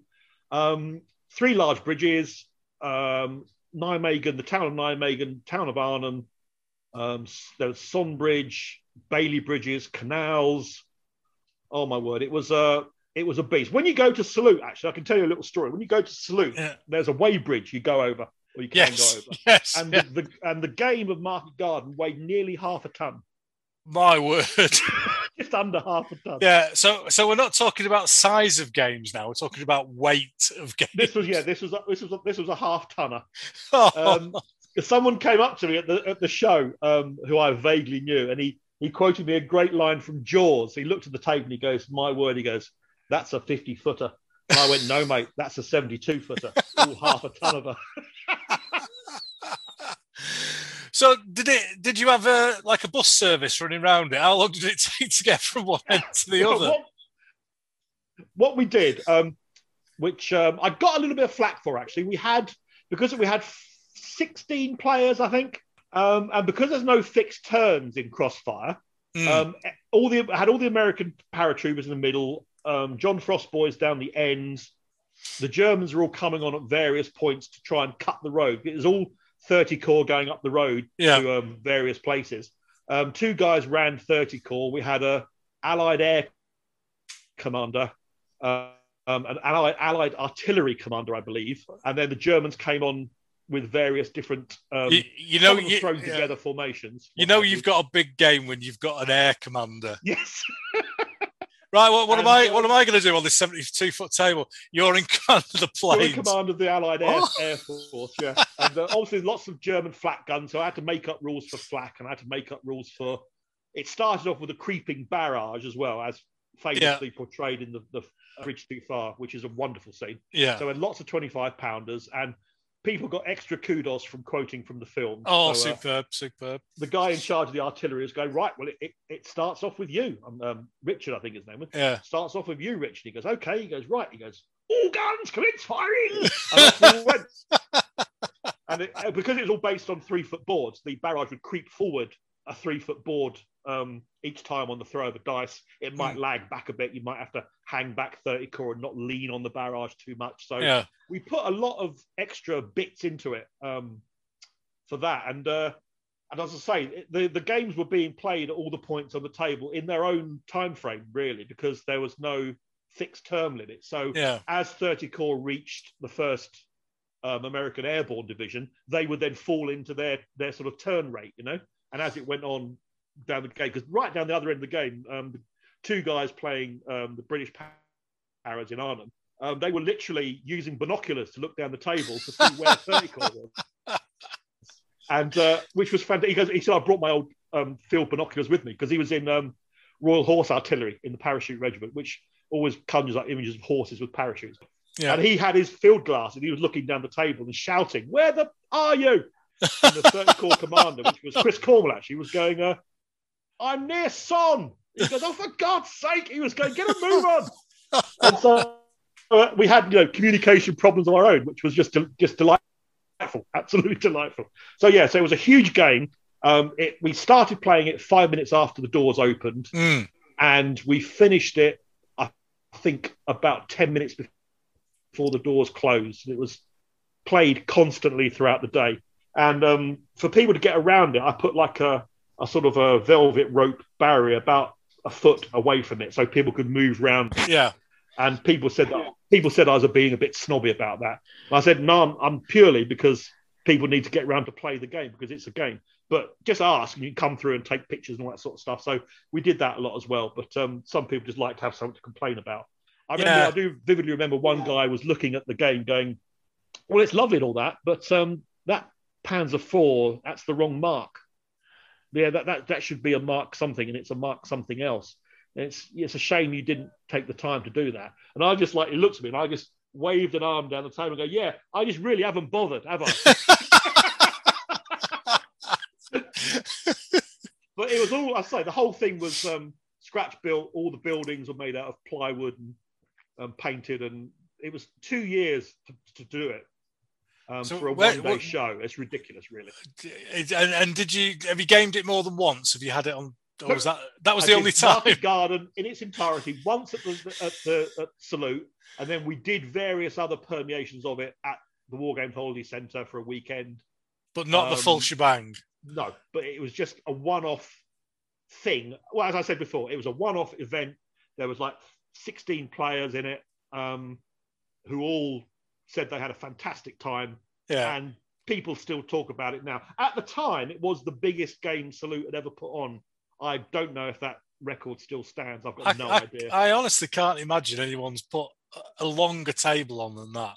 But I've had people say to me, "Oh, that was you. Oh, I remember that." And even people in America going, "Oh, yeah, I saw pictures of that in so-and-so. That was incredible." I go, "Well, thank you very much. That's very kind of you." I said it was 2 years of my life for one day. It was absolute, to be honest, waste of time, but it was well worth it because it was, as I say, it was quite a thing. People still remember it. It was great. And again, purely by chance, it turned into a really good game as well. It was very tight right at the end. The British Paras had to surrender about 15 minutes before the game ended. And the 30 Corps was just getting over Nijmegen Bridge. So it followed historically really quite well. And it was purely because everyone just threw themselves into it and played it in the spirit it was intended. And it was just a really good experience the day. It was fantastic. So where did all the 54 mils not a normal in inverted commas gaming scale? So where did all the figures and the vehicles come from? Well, I got to be quite an expert of trawling eBay and stuff, and for the Shermans, actually, a American company called CTS, I believe they were called, which stands for something, like and share. Let me know in the comments, as they say on these things. And they re-released the Airfix 1/32 scale soft plastic Sherman. All right, yeah. From our youth, and I bought loads of them, and then just covered them in camouflage netting, nice resin crew figures, converted some of them into Fireflies with 17-pounders and various bits on them, and they look great. They look really good, but I wasn't too far. I had to sort of draw a line between modelling and a gaming piece, Yeah. So some of the German stuff I left off little tiny width judges and wing mirrors and stuff because they would just get broken. So but I still airbrushed all the German late war camouflage, as you'll be able to see all the photos and stuff. And the figures, the British Paras, a lot of them came bizarrely from the Airfix 1/32 scale range from our youth. Again, oh yes, remember those? Because they were still beautiful figures, so crisply cast, and they were a little bit under 1/32. They're actually nearer to 1/35. So they fitted in really well. A lot of other stuff came from kits made by Dragon and Revel and people like that, Model Master and all these little 6-figure box sets. So that's why it took so long to get, because a lot of them I was assembling, and then other companies made American Paras. Again, I've just got this vision in my head now of a couple of guys somewhere in the States who make 1/35 54 mil Shermans, and they bring it out and they think, well, we're not going to do much with this. And that's somebody, well, it's going mad. We've got an order for 60. We've got 60. Got bloody right. Put a deposit on a yacht. Yeah, right. I bought a load of them and painted them all up. When they came out great, I used lots of. They've probably sold about 3 since, haven't they? Bless them. I made all the camo nets out of surgical gauze. It's very thickly woven, and pinned it out on a board and sprayed it green, and then covered it in PVA and draped it over all the turrets of the Shermans and added lots of stowage like they had. And they came out great. I was really pleased with them. And they when I sold lots of stuff on eBay, I had to point out that these are soft plastic Sherman, blah, blah, blah. So they still went for a lot of money. And I kept going, you do realise, look, here's a picture of the underside. Look, it's a toy tank sort of thing. And people were still paying lots of money. I thought, well, fair enough. I've tried my best to warn them. Yeah, I don't think you would have had any comeback, because I think the soldiers from that game and the vehicles are quite instantly recognisable. Yeah, they've gone to a lot of people. Yeah. But a lot of people say, "Oh yes, I bought his collection." I have to say, "Well, actually, no, you didn't. It was huge. It's gone imagine. To a dozen people all over the world." One thing that did interest me about that setup was the infantry. They were on like a tray with raised up sides. Yes. What was that? What was that for? What I did was again, it was made out of offcuts of aircraft aluminium, and I put them on the folder and folded the sides up, because, especially with the hard plastic, you got some really in-scale, tiny Bren gun barrels and Sten gun barrels and stuff, and they wouldn't last 5 seconds with people just grabbing the figures. Yeah. So the little flanges on the side, although they weren't the prettiest thing, that was how you picked the figures up. I did it deliberately. I had a little briefing beforehand, so this is how you pick the figures up. Don't go grabbing them, clumping them all together, because they will just snap like nothing on earth, or they'll bend and flake all the paint off. So that's how you move them around and pick them up. So that's interesting, because we have little briefings here before games, and people are warned that the pike blocks are real pikes. Yes. And we had an English Civil War game probably 10, 12 years ago, weekend campaign, and every single member of the campaign, must have been about 10 or 12 of us, all of us were going home with like plasters on our hands, because we'd all got lacerations from all these pipe blocks. Yeah, you can brief them, and they only do it once. Yeah, exactly.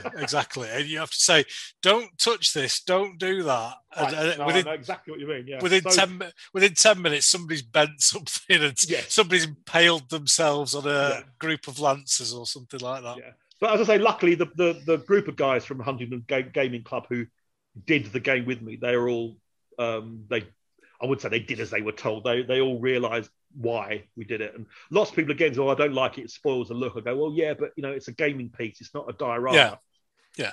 So that's why I did that. Yeah, it just makes them easier to move without breaking stuff and all that sort of thing. So a couple of interesting questions then.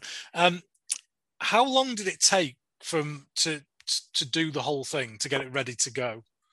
For a couple what setup? Yeah, no.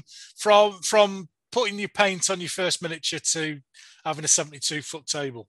2 years.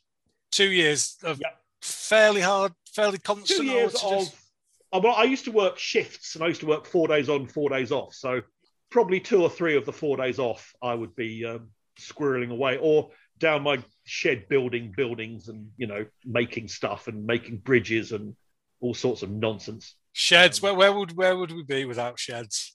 Well, I said myself and the inimitable Mr. Cornwall, we built a shed down the bottom of my garden to put a 15-foot by 6-foot gaming table in, and it moved all the stuff out the house. So my girlfriend at the time was very pleased. So we built this huge shed, and that then got used for my workshop for making building Arnhem and all the terrain boards and what have you. Well, it's pretty much based on the classic Gilder sawdust paint and PVA glue mix slopped over everything. That's based on that and then dry brushed. Yeah, I mean they are very heavy, that style of terrain. Oh yes, by they certainly are. Well, God, they're resistant. You get enough of them, they're just under half a ton. Yeah, exactly. and you can sand down wooden doors with them when they're dried. And you can't, people don't lean on them with their bare elbows for very long. No, you get carpet burns of the wrong type from those sort Absolutely. of... And I used the crossfire rules because after half an hour, you can keep most of the rules in your head. So there's not the usual demonstration game thing of lots of charts and stuff all over the table. So you get rid of all that. And I just put some charts taped to the side of the table you can lift up and look at for various things. And I also put some of the armor values and gun values. I painted them on the back of the tank mud guards as like a tactical sign. So you can use that as well. So it keeps all that clutter off the table, which is another pet peeve of mine. So the whole idea for it then, was that yours, or were you led down a garden path by somebody else? That was all purely me. I think I just watched a bridge too far, and I already had a few paras and stuff, and I thought you were going to say a few pints. In the way that I do, I thought to myself, wouldn't it be good if I did Arnhem? And then I thought from that, wouldn't it be good if I did blah, blah, blah? And then it just ended up with, well, let's not mess about. It may even have been Chris Cornwell again, said, let's just not mess about. Yeah. You do the whole thing. And I went, oh, okay. Yeah. And that's basically what happened, you know. But with the crossfire, no ranges, the Germans did a big counter-attack and cut the road where 30 Court was, the Hell's Highway, whatever it was called, with some Panthers. And they got walloped by British Achilles 17-pounder tank destroyers from about 15 foot away. Bloody hell. And I said, well, you know, you have to reevaluate what's going to go on, because you can't go, well, they move 6 inches a turn, so I can do this before they get to there. There's none of that, you know. So he had just left himself exposed, and these tank destroyers just walloped him. And he's going, where's that coming from? And the guy 50 foot away is going, they're coming from me. He said, oh, for sake. You know. Yeah, you have to have a very good tactical concept of where things are. You have to, you know, don't leave any flanks, and you know, that sort of thing. But with 30 Corps, it's very difficult because they're all stretched out down this road, and there's German stuff coming on to do it, and then they counter more stuff in villages and towns along the way, and like just individual little battle groups thrown together with a couple of Panthers and some Pack 40s and a company of infantry, or a company of dismounted tank crew, which I did as infantry as well. So there's all sorts of ramshackle thrown together, as well as, of course, like big formations like 9th SS and stuff, which bless them, they did attack across the Arnhem Bridge and got piatted to death. So, full kudos to the 9th SS guy. Said, well, I wasn't going to do it, but I thought, what the hell? You've got to. So they, as I say, the spirit was there. The full spirit was there. So when you put all this together and you were ready to go, and you contacted the organisers of Salute, and you know, you fill your form out, what size table do you want? What did they say? Well, initially it was going to be 60 foot, which is the form I filled out. Yeah. And then when I got there, I said, I'm really sorry, could I have 72 foot? And the guy, it may have been John Treadaway or someone like that. I can't remember, but he was a big fan of mine. He liked my sense of stupidity, I think. And he went, no problem at all. He goes, we'll shift this and we'll shift that. 72 foot, not a problem. Brilliant. And so I set it all out, and they moved, not another game, they moved like some display booth or something and put it somewhere else. And it was to do with the South London Warlords, the Salute crowd. So they were more than happy to do it, because it was such a... And they then also, when I got there, they moved me as well to be right near the main entrance when people come in. So it's one of the first things people saw. And they said, do you mind if we move you to here before you set up, because we'd like this to be one of the first. I went, absolutely, that's a big compliment. Thank you very much indeed. So we set it took about 2 hours to set it all up, 2.5 hours to set it all up, about the same to rip it all down. But I had people going underneath with little squares of wood and screw guns, screwing all the boards together and then appearing out the other end like 20 minutes later, you know. And people just dived. And then Chris came along, because Chris works in the sort of entertainment industry and setting up big parties and marquees. And he came along and staple gunned like fabric down the side of it to hide all the rubbish underneath it, you know. And then he had some proper lights down the end and a little sign saying what it was and all this sort of thing, and a big Union Jack down the other end. And so it was quite a team effort from that regard of making it a thing, you know, an event, a thing. Because I remember when we put Jutland on, which was 24 foot by 8, which is nothing compared to 72 foot. We struggled to get it into any shows because everyone was going, oh, that's a big table. Yes, we can't fit that in. Yeah, that's why I could only ever see me doing it Salute, because we couldn't have transported it without being 2.5, 3 foot from the truck that brought it in, you know. It just couldn't be done. There's no way. So that leads us on then to, if we're sticking with 54mm then, and another game from Salute, the 54mm Ancients. Oh yes, we did. That came actually from, again, this came from the inimitable David Kenyon, who made up a few stands of Polybian Romans, Camillan Romans. I can't remember now, to tell you the truth. Which came from...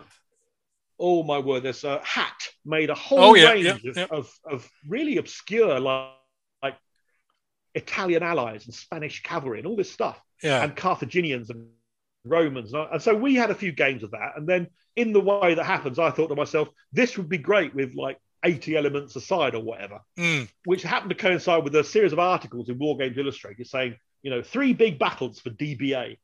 And so I said, well, I'll just do it with DBA. Because to be honest, the rules for me are pretty secondary to the spectacle, if I'm being honest. Yeah. If they provide a good result, I'm more than happy. I don't need to be running my finger down endless +1, -1 charts anymore. Yeah. And so DBA was perfect because we could put all the stats on the back of the base. Yeah. And again, have all the rubbish off the table. And it gave a good result of what, well, it's ancient warfare. It's many T-shirts with sticks hitting each other. Yeah. Who's got the biggest stick? Yeah, it's a good representation. And also it's got, again, a lot of subtleties to it when you play it as a big game and you group elements together and do this sort of thing. So I just started buying, they were very cheap, these box sets from Hat. And I saw one for Trebia. And I looked at the Trebia one. I thought, oh, this looks quite good fun. Lots of Italian allies and Spanish cavalry and all sorts of Carthaginians with the great big round shields, all the different designs on them. And so I just started painting those up. And then we designed a table, which was, for some reason, 6.5. I remember it was 6.5 foot by 15 or 16, because we made it out of one great big piece of canvas and made a mixture and worked this mixture into the fibers of the canvas and built the table out of this lump of canvas. So at the end, we rolled it up, put it in a great big cardboard tube I got from a carpet shop and just took it home. So we just rolled it out and then put some terrain on it. And it was, it's become a bit of an infamous thing now. It took place in the winter. So we had to make some snow for it. So we used table salt and then a thought from a friend of mine whose name I shall leave to the wild, so as not to incriminate them, suggested we mixed in stripper's body glitter with it to give it a little bit of a sparkly feel. Okay. So it also smelt faintly of vanilla, I understand. So the snow was table salt mixed with stripper glitter, so it gave a nice little twinkly thing under the lights. Yeah. And it looked really good, actually. That must be the one and only time that stripper glitter has been used as a wargaming. Rock and roll, mate. So there's an interview somewhere on YouTube about that particular edition of Salute, and they interviewed us at the end, and I mentioned it, and the guy gets very excited. So we had about 40 or 50 elements aside, and played again with the Huntingdon Club, and Mr. Freeth came in again. And Mr. Freeth just begged us to give him all the Gauls and the wild barbarians, and he just grouped them all together and, in inimitable Mr. Freeth style, threw them all at the Romans, and they all got massacred.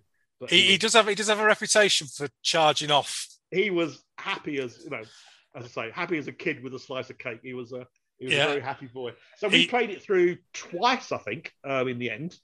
And it was really good fun, really good game. I enjoyed it a lot, and I sold the whole lot as a single entity with the board and the rolled up piece of canvas and everything. It just went to a friend of mine in Cambridge as a single entity. So I'm glad that's still about. I do regret actually selling that as well, because that's bordering on quite bizarre, I have to say, and I wish I still owned it, I must admit. So that friend in Cambridge, does he now own a strip club? I would hope so, or at least something that smells vaguely of vanilla in his bedroom. Oh, brilliant! And so, how long ago was that game then? Oh my word, that would have been. I really would like to say 2012, maybe. I think I have seen a picture of it somewhere. I'm trying to maybe about. I'm a bit vague on a lot of dates for these things, but about 2012. 2011, something like that.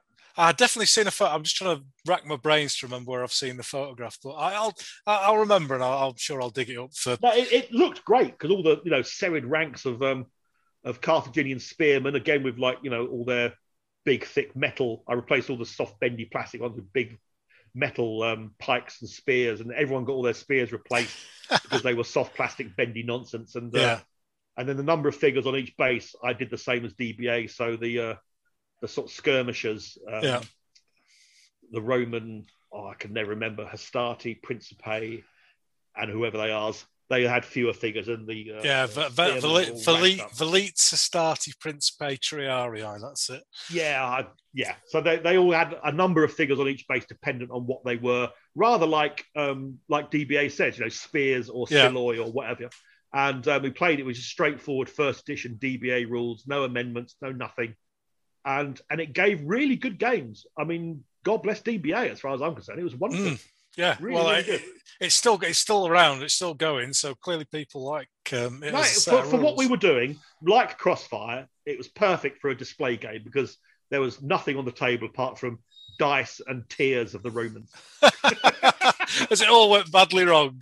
It went badly wrong for the Romans the first game, but I think they learned and do what Romans always do: came back and crushed every resistance.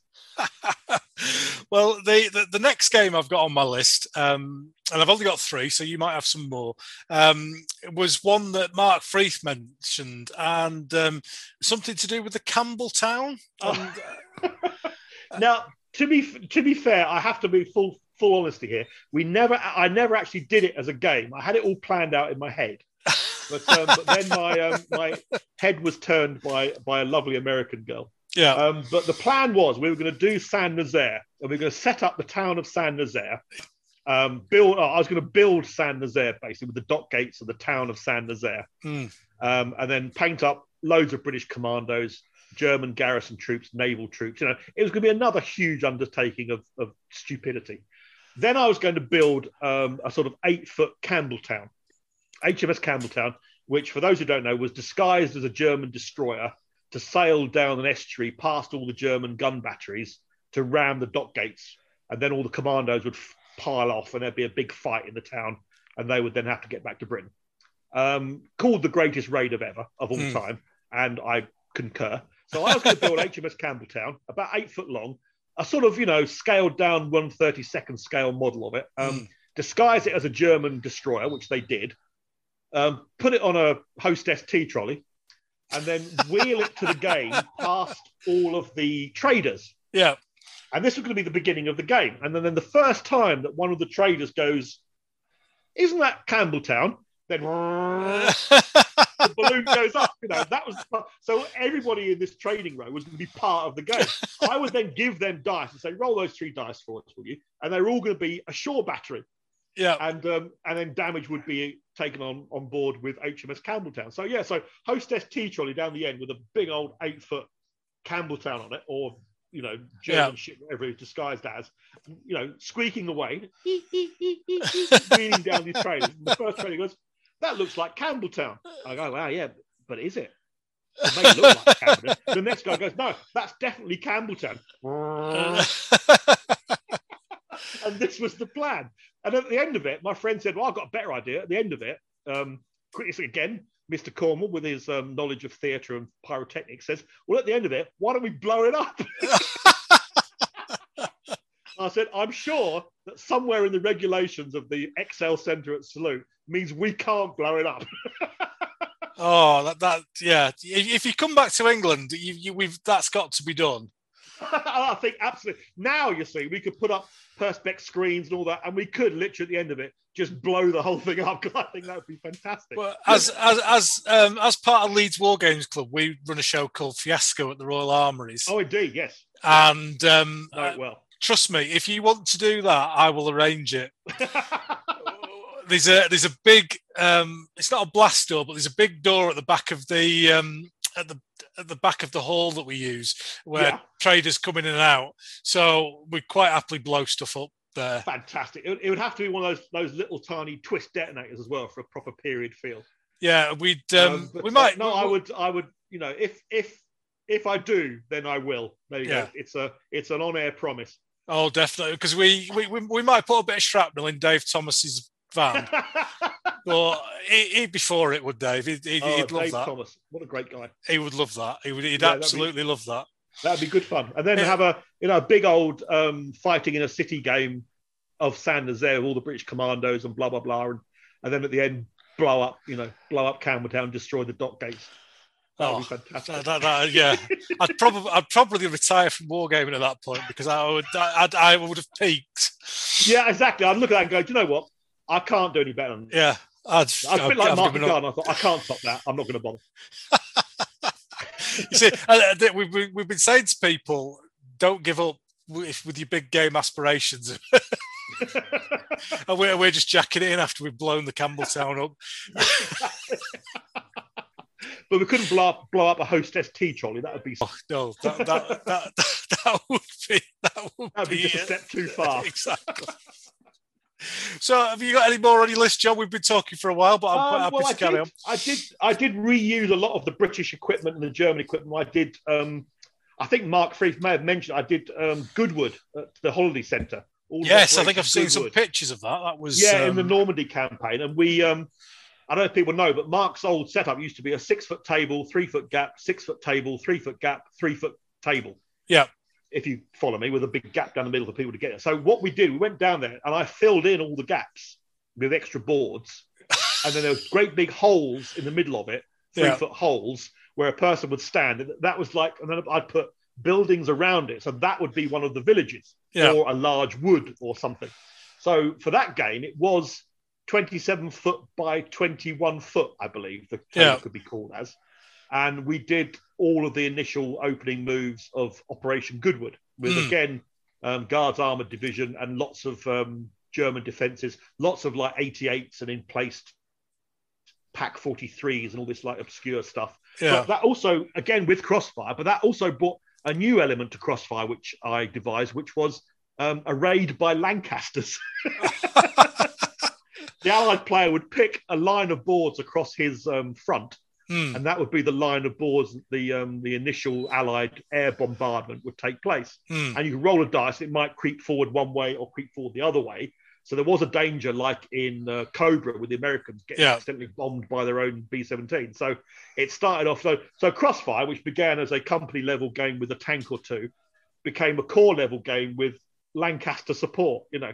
Well, that's so what we off with this that's what we like to hear. Bombing raid, and then off they went, and lots of 88s, lots of Shermans getting brewed up, all very historical, and lots of little individually fortified little German towns. Well, I should say lots of towns fortified by the Germans, and lots of weird like French stuff. Yes, because they brought a load of stuff in, didn't they? They had that tank training school nearby, didn't they? Major Becker had like nailed lots of Pack 40s onto Hotchkiss chassis and all sorts of nonsense, which of course are manna from heaven for model makers. They love that sort of stuff. Oh God, I could get lots of it easily, and we did all of Operation Goodwood again, which was a huge game. And there's some photos of it I'll send you, but that was great fun again because it was another massive game, and people were in little holes in the middle of the board, like popping up, and so was their little village, you know. Was there like a navigation system under the table when you were crawling under? It was like being underneath the Globe Theatre in London, you know, people like wandering about, popping up, going, "Where the hell am I?" That was great fun. That was really good because I also, for that, I expanded the force a little bit and had things like minefields and Sherman Crab flail tanks and bulldozer tanks and Sexton mobile artillery with Shermans with dummy guns as spotters and all sorts of nonsense. And I got to crack out a couple of Tiger 2s as well.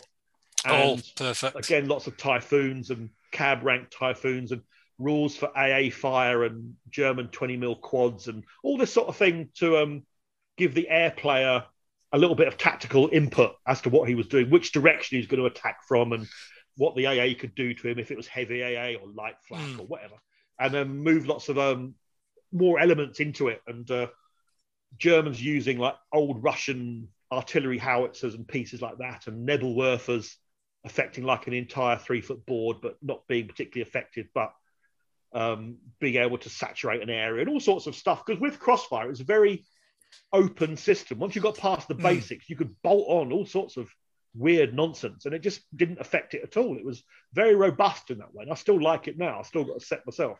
Yeah, it's a set that I've never played or tried to play. No, it was very revolutionary. Again, no rulers, no ranges.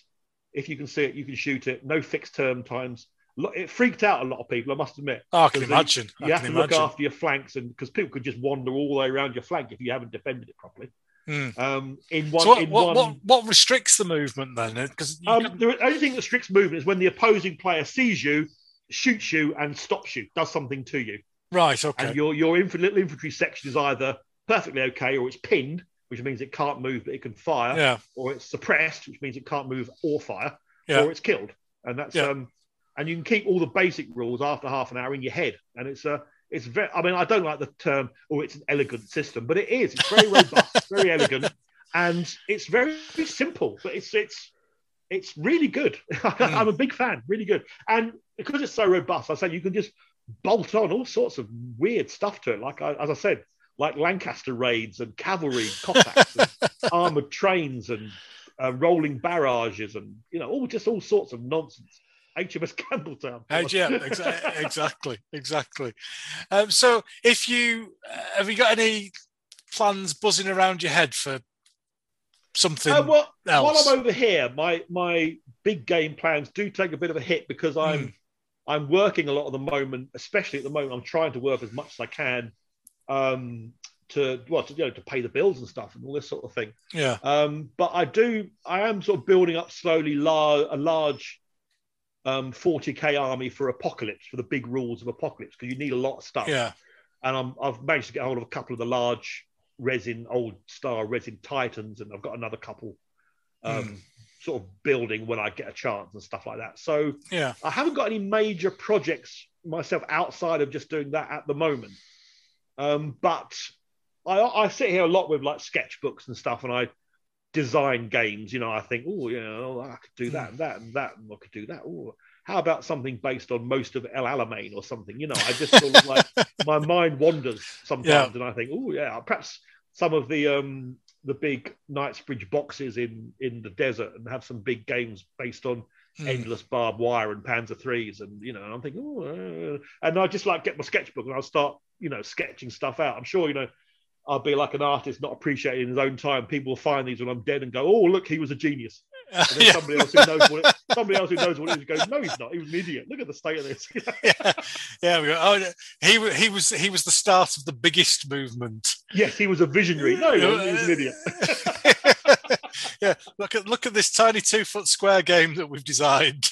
Yes, exactly. Yeah. Somebody will say he was an absolute visionary, and somebody else will say, like, no, he just didn't know when to stop. Yeah, taking it too far. It was a good idea at 6x4, but he's just taking it too far. Indeed, I to be fair, as a self-promotion, I excel at taking things too far. I really do.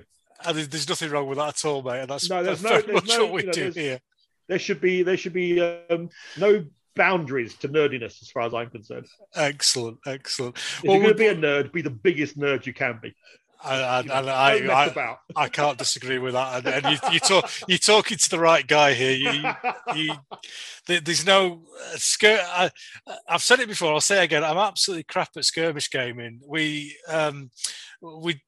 decided to do desert when Perry's brought the plastic. 8th Army box set very out. Much so. They were a shift, weren't they? Yeah, we said, right, the 6 of us who game it at my house regularly, and we'll each buy a box of figures and a tank, and we must be on 1,000 figures and about lovely the Blitzkrieg models had a 50% off Black Friday sale about 5 or 6 years ago, and we bought well over 128 mil tanks in that, plus all the other stuff that we had, and it's just gone crazy. And that's that's our skirmish level game. Gives me a warm feeling in my heart.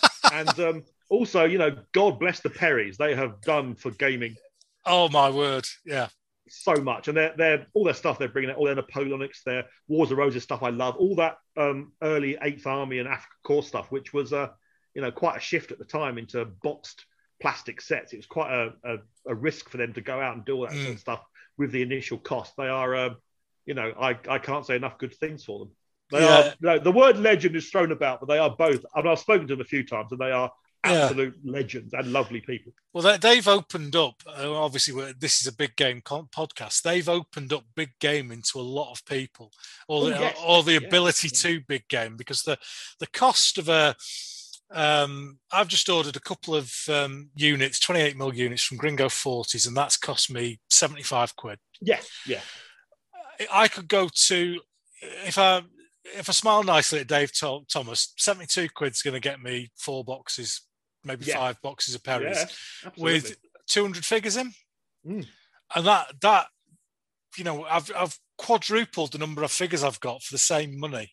And there's a lot of people who in the past have maybe balked at the financial side of a big game who can now go, you know what? 20 quid a month.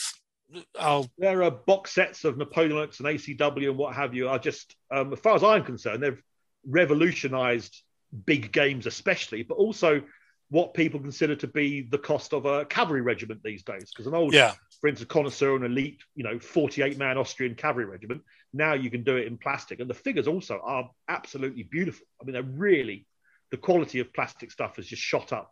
Yeah, because you forget how you forget how big, certainly like Austrian cavalry regiments are absolutely huge, and then you'll see them Warlord games of Black Powder with like 12 figures, and it's like it needs to be a bit bigger than that, mate. But the cost now, some people like the cost of as you say, 48 plastics. You're not even going to be up to 12 metal, are you, with that? No. And then also the quality is just superb, absolutely superb. And they when they do stuff, I mean, they know, the Perrys know their subject as well, so they know that sometimes, for instance, a French line infantryman from the Napoleonic Wars will tuck his forage cap into this particular place, and so they'll mould that on. So it's the touches that and when they do like their medieval stuff, they really know about that, and it's just absolutely spot on, And I have nothing but massive praise for them. I think they're absolute visionaries, really. They really are. I've found with their stuff that you can make like little vignettes within a pike block, for example, just purely from the stuff that you get in the box set. You're not going off kit bashing and stuff. Definitely, and they're like little metal ranges they release with each of their big plastic stuff to fill in, and you get some like with the Wars of Roses range, you get little wagons and women loading up barrels onto the back of a wagon and all this sort of little stuff, and little vignettes with large bombard cannons and lots of guys running around and doing all sorts of things. And they just make the whole thing just look, again, a visual moving tableau. Absolutely fantastic. I'd love to know how quickly they do a figure. Well, there was a thing on that TV show, How It's Made, which dealt with them. Oh, right, I missed that one. It's very hard to find. I sort of hunted it down on YouTube, I think. And it showed how they did, I think it was British Napoleonic Hussars. And it was fascinating. It could have gone on for 2 or 3 hours as far as I was concerned. As a sort of like engineer type myself, it was fascinating how they have to make the steel molds and all this sort of thing for the injection molded plastic. And the money and outlay, it was quite a thing for them to do, I think, when they first did it. I mean, obviously now they've got good resources, they know what sells, but it was quite a step for them, I think, to do their first plastic box sets. And I'm pleased that it's really paid off for them. Of course, other companies now like Victrix and what have you, Warlord, do the same sort of thing. But I'm a bit of a fanboy, I have to say. No, very much so, and it's still all hand produced as well, rather than there are other companies that, although they're really nice figures, you can tell that the computer designs rather than handheld. They're still stuff. Green stuff over armature. They're still I like that. Old school, mate. Old school. Yes, old school is the only school. Well, just before we go, John, I give everyone an opportunity at the end to ask me a question if you've got one. Did you think of one before? Has doing this podcast given you hope for the future of big games? There you go. Oh, well, no, that is a good one, because it has very much so. And for those who didn't listen to the pilot episode, I've been listening to a lot of podcasts to and from work, and it's something I hadn't listened to for a long time. It's something I hadn't listened to at all, because I was listening to music and talk radio and stuff like that, and I just wanted something relaxing, and I enjoyed them very much, but there was very much an air of 28 mil. Oh, you can't do that in 28 mil. And you don't want to do a big table. And 3,000 figures. Oh, that's way too many. That is. So I kind of had a few beers one night and decided to, you know what? There should be a big game podcast, and then after a few more beers, it was like, well, I'll bloody do it then because nobody else will. So yes, I certainly hope it has. I've received quite a lot of support and emails and stuff, very positive. That's good. One guy wrote to me, and I'm not going to mention his name, but he said, "Thank F for that. I'm sick of bloody skirmish games." So, although there's no, there is, I've said this, before. There's no right and wrong in a hobby. Everyone has their own little niches. Absolutely. But sometimes one of those niches gets forgotten about, and the big game was drifting out of fashion, and was not talked about. And I've been pleasantly surprised by how many people listen to this, and how people, and I've had one guy last couple of days ago go, "You know what, Ken, I've listened to your podcast. I'm now going to do a big project, or 100 Years War project." His wife's packed bags, and the dog's walking off behind him.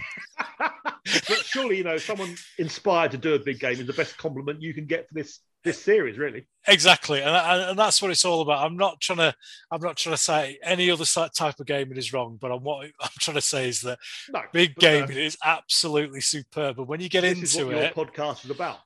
Other games are also available, but this is what you want to talk about. So. You get once you get into it, and you get the friends aspect and the social aspect. Yeah, and I've yet to have a conversation where anyone says to me, "Oh, 15 years ago we did this game and it was on a 3-foot square table and it was brilliant," and then go on to regale stories about it. Yeah. You don't have the guy at the end of the table with binoculars shouting at the guy who's running 30 core. Where the bloody hell are you? Exactly. There's definitely more of a narrative and more of a story going on, simply because of the size of it. You can't avoid it, really. Yeah, and the people involved and the friendships that you make and the laughs that you have with a big game are what it's all about. Definitely, yeah. The people playing the game, there's a lot of people, as I say, lots of my friends from the Huntingdon Club, they're all great guys, and they all played it in the spirit which I intended it to be played in. So I could not even get involved with the game. I just chatted to the public and, answered questions, knowing full well they were going to just run it and do it. And they did, and it was terrific. So, as in most things in life, the people you do these things with make all the difference. And if you surround yourself with the right people, then you'll have a far nicer life and a far better game as well. Without a shadow of a doubt. Well, we'll say good night at that point, John. Thank you very much for your time this evening. It's been much appreciated. Thanks, John. Thank you very much, Ken. It's been an absolute pleasure. I've really enjoyed it, and it's been good fun to relive a lot of old nonsense that I'd forgotten about. It's very, very deep away in my synapse, So Brilliant. It's been an absolute pleasure. And thank you very much indeed for giving me this ridiculous platform. Excellent. Good night, John. Good night, Ken. Good night.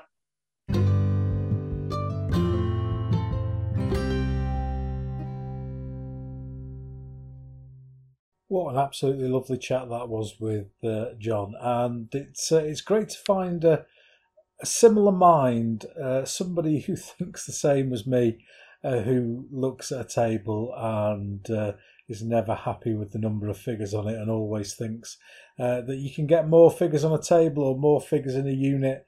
And I'm glad to know that I'm not the only person who thinks that way. And I'm not going to ramble on at the end here, because I appreciate we've gone over the 2 hours, which seems to be most people's target, if you like. So that just leaves me to mention the guest for the next episode, which will be episode 11, and hopefully will be released on the 23rd of July.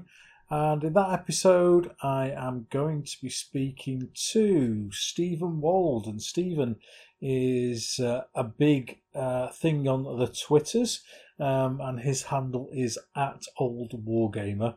And he was one of the original Wargamers, or first Wargamers on Twitter. and he's got quite a large following on there. But he's into his big games. He's got a lovely home setup down in Australia, so we're going to get a bit of a perspective on how the gaming hobby is down there, and looking forward to it. It's going to be another great chat, and hope to see you then. See thee.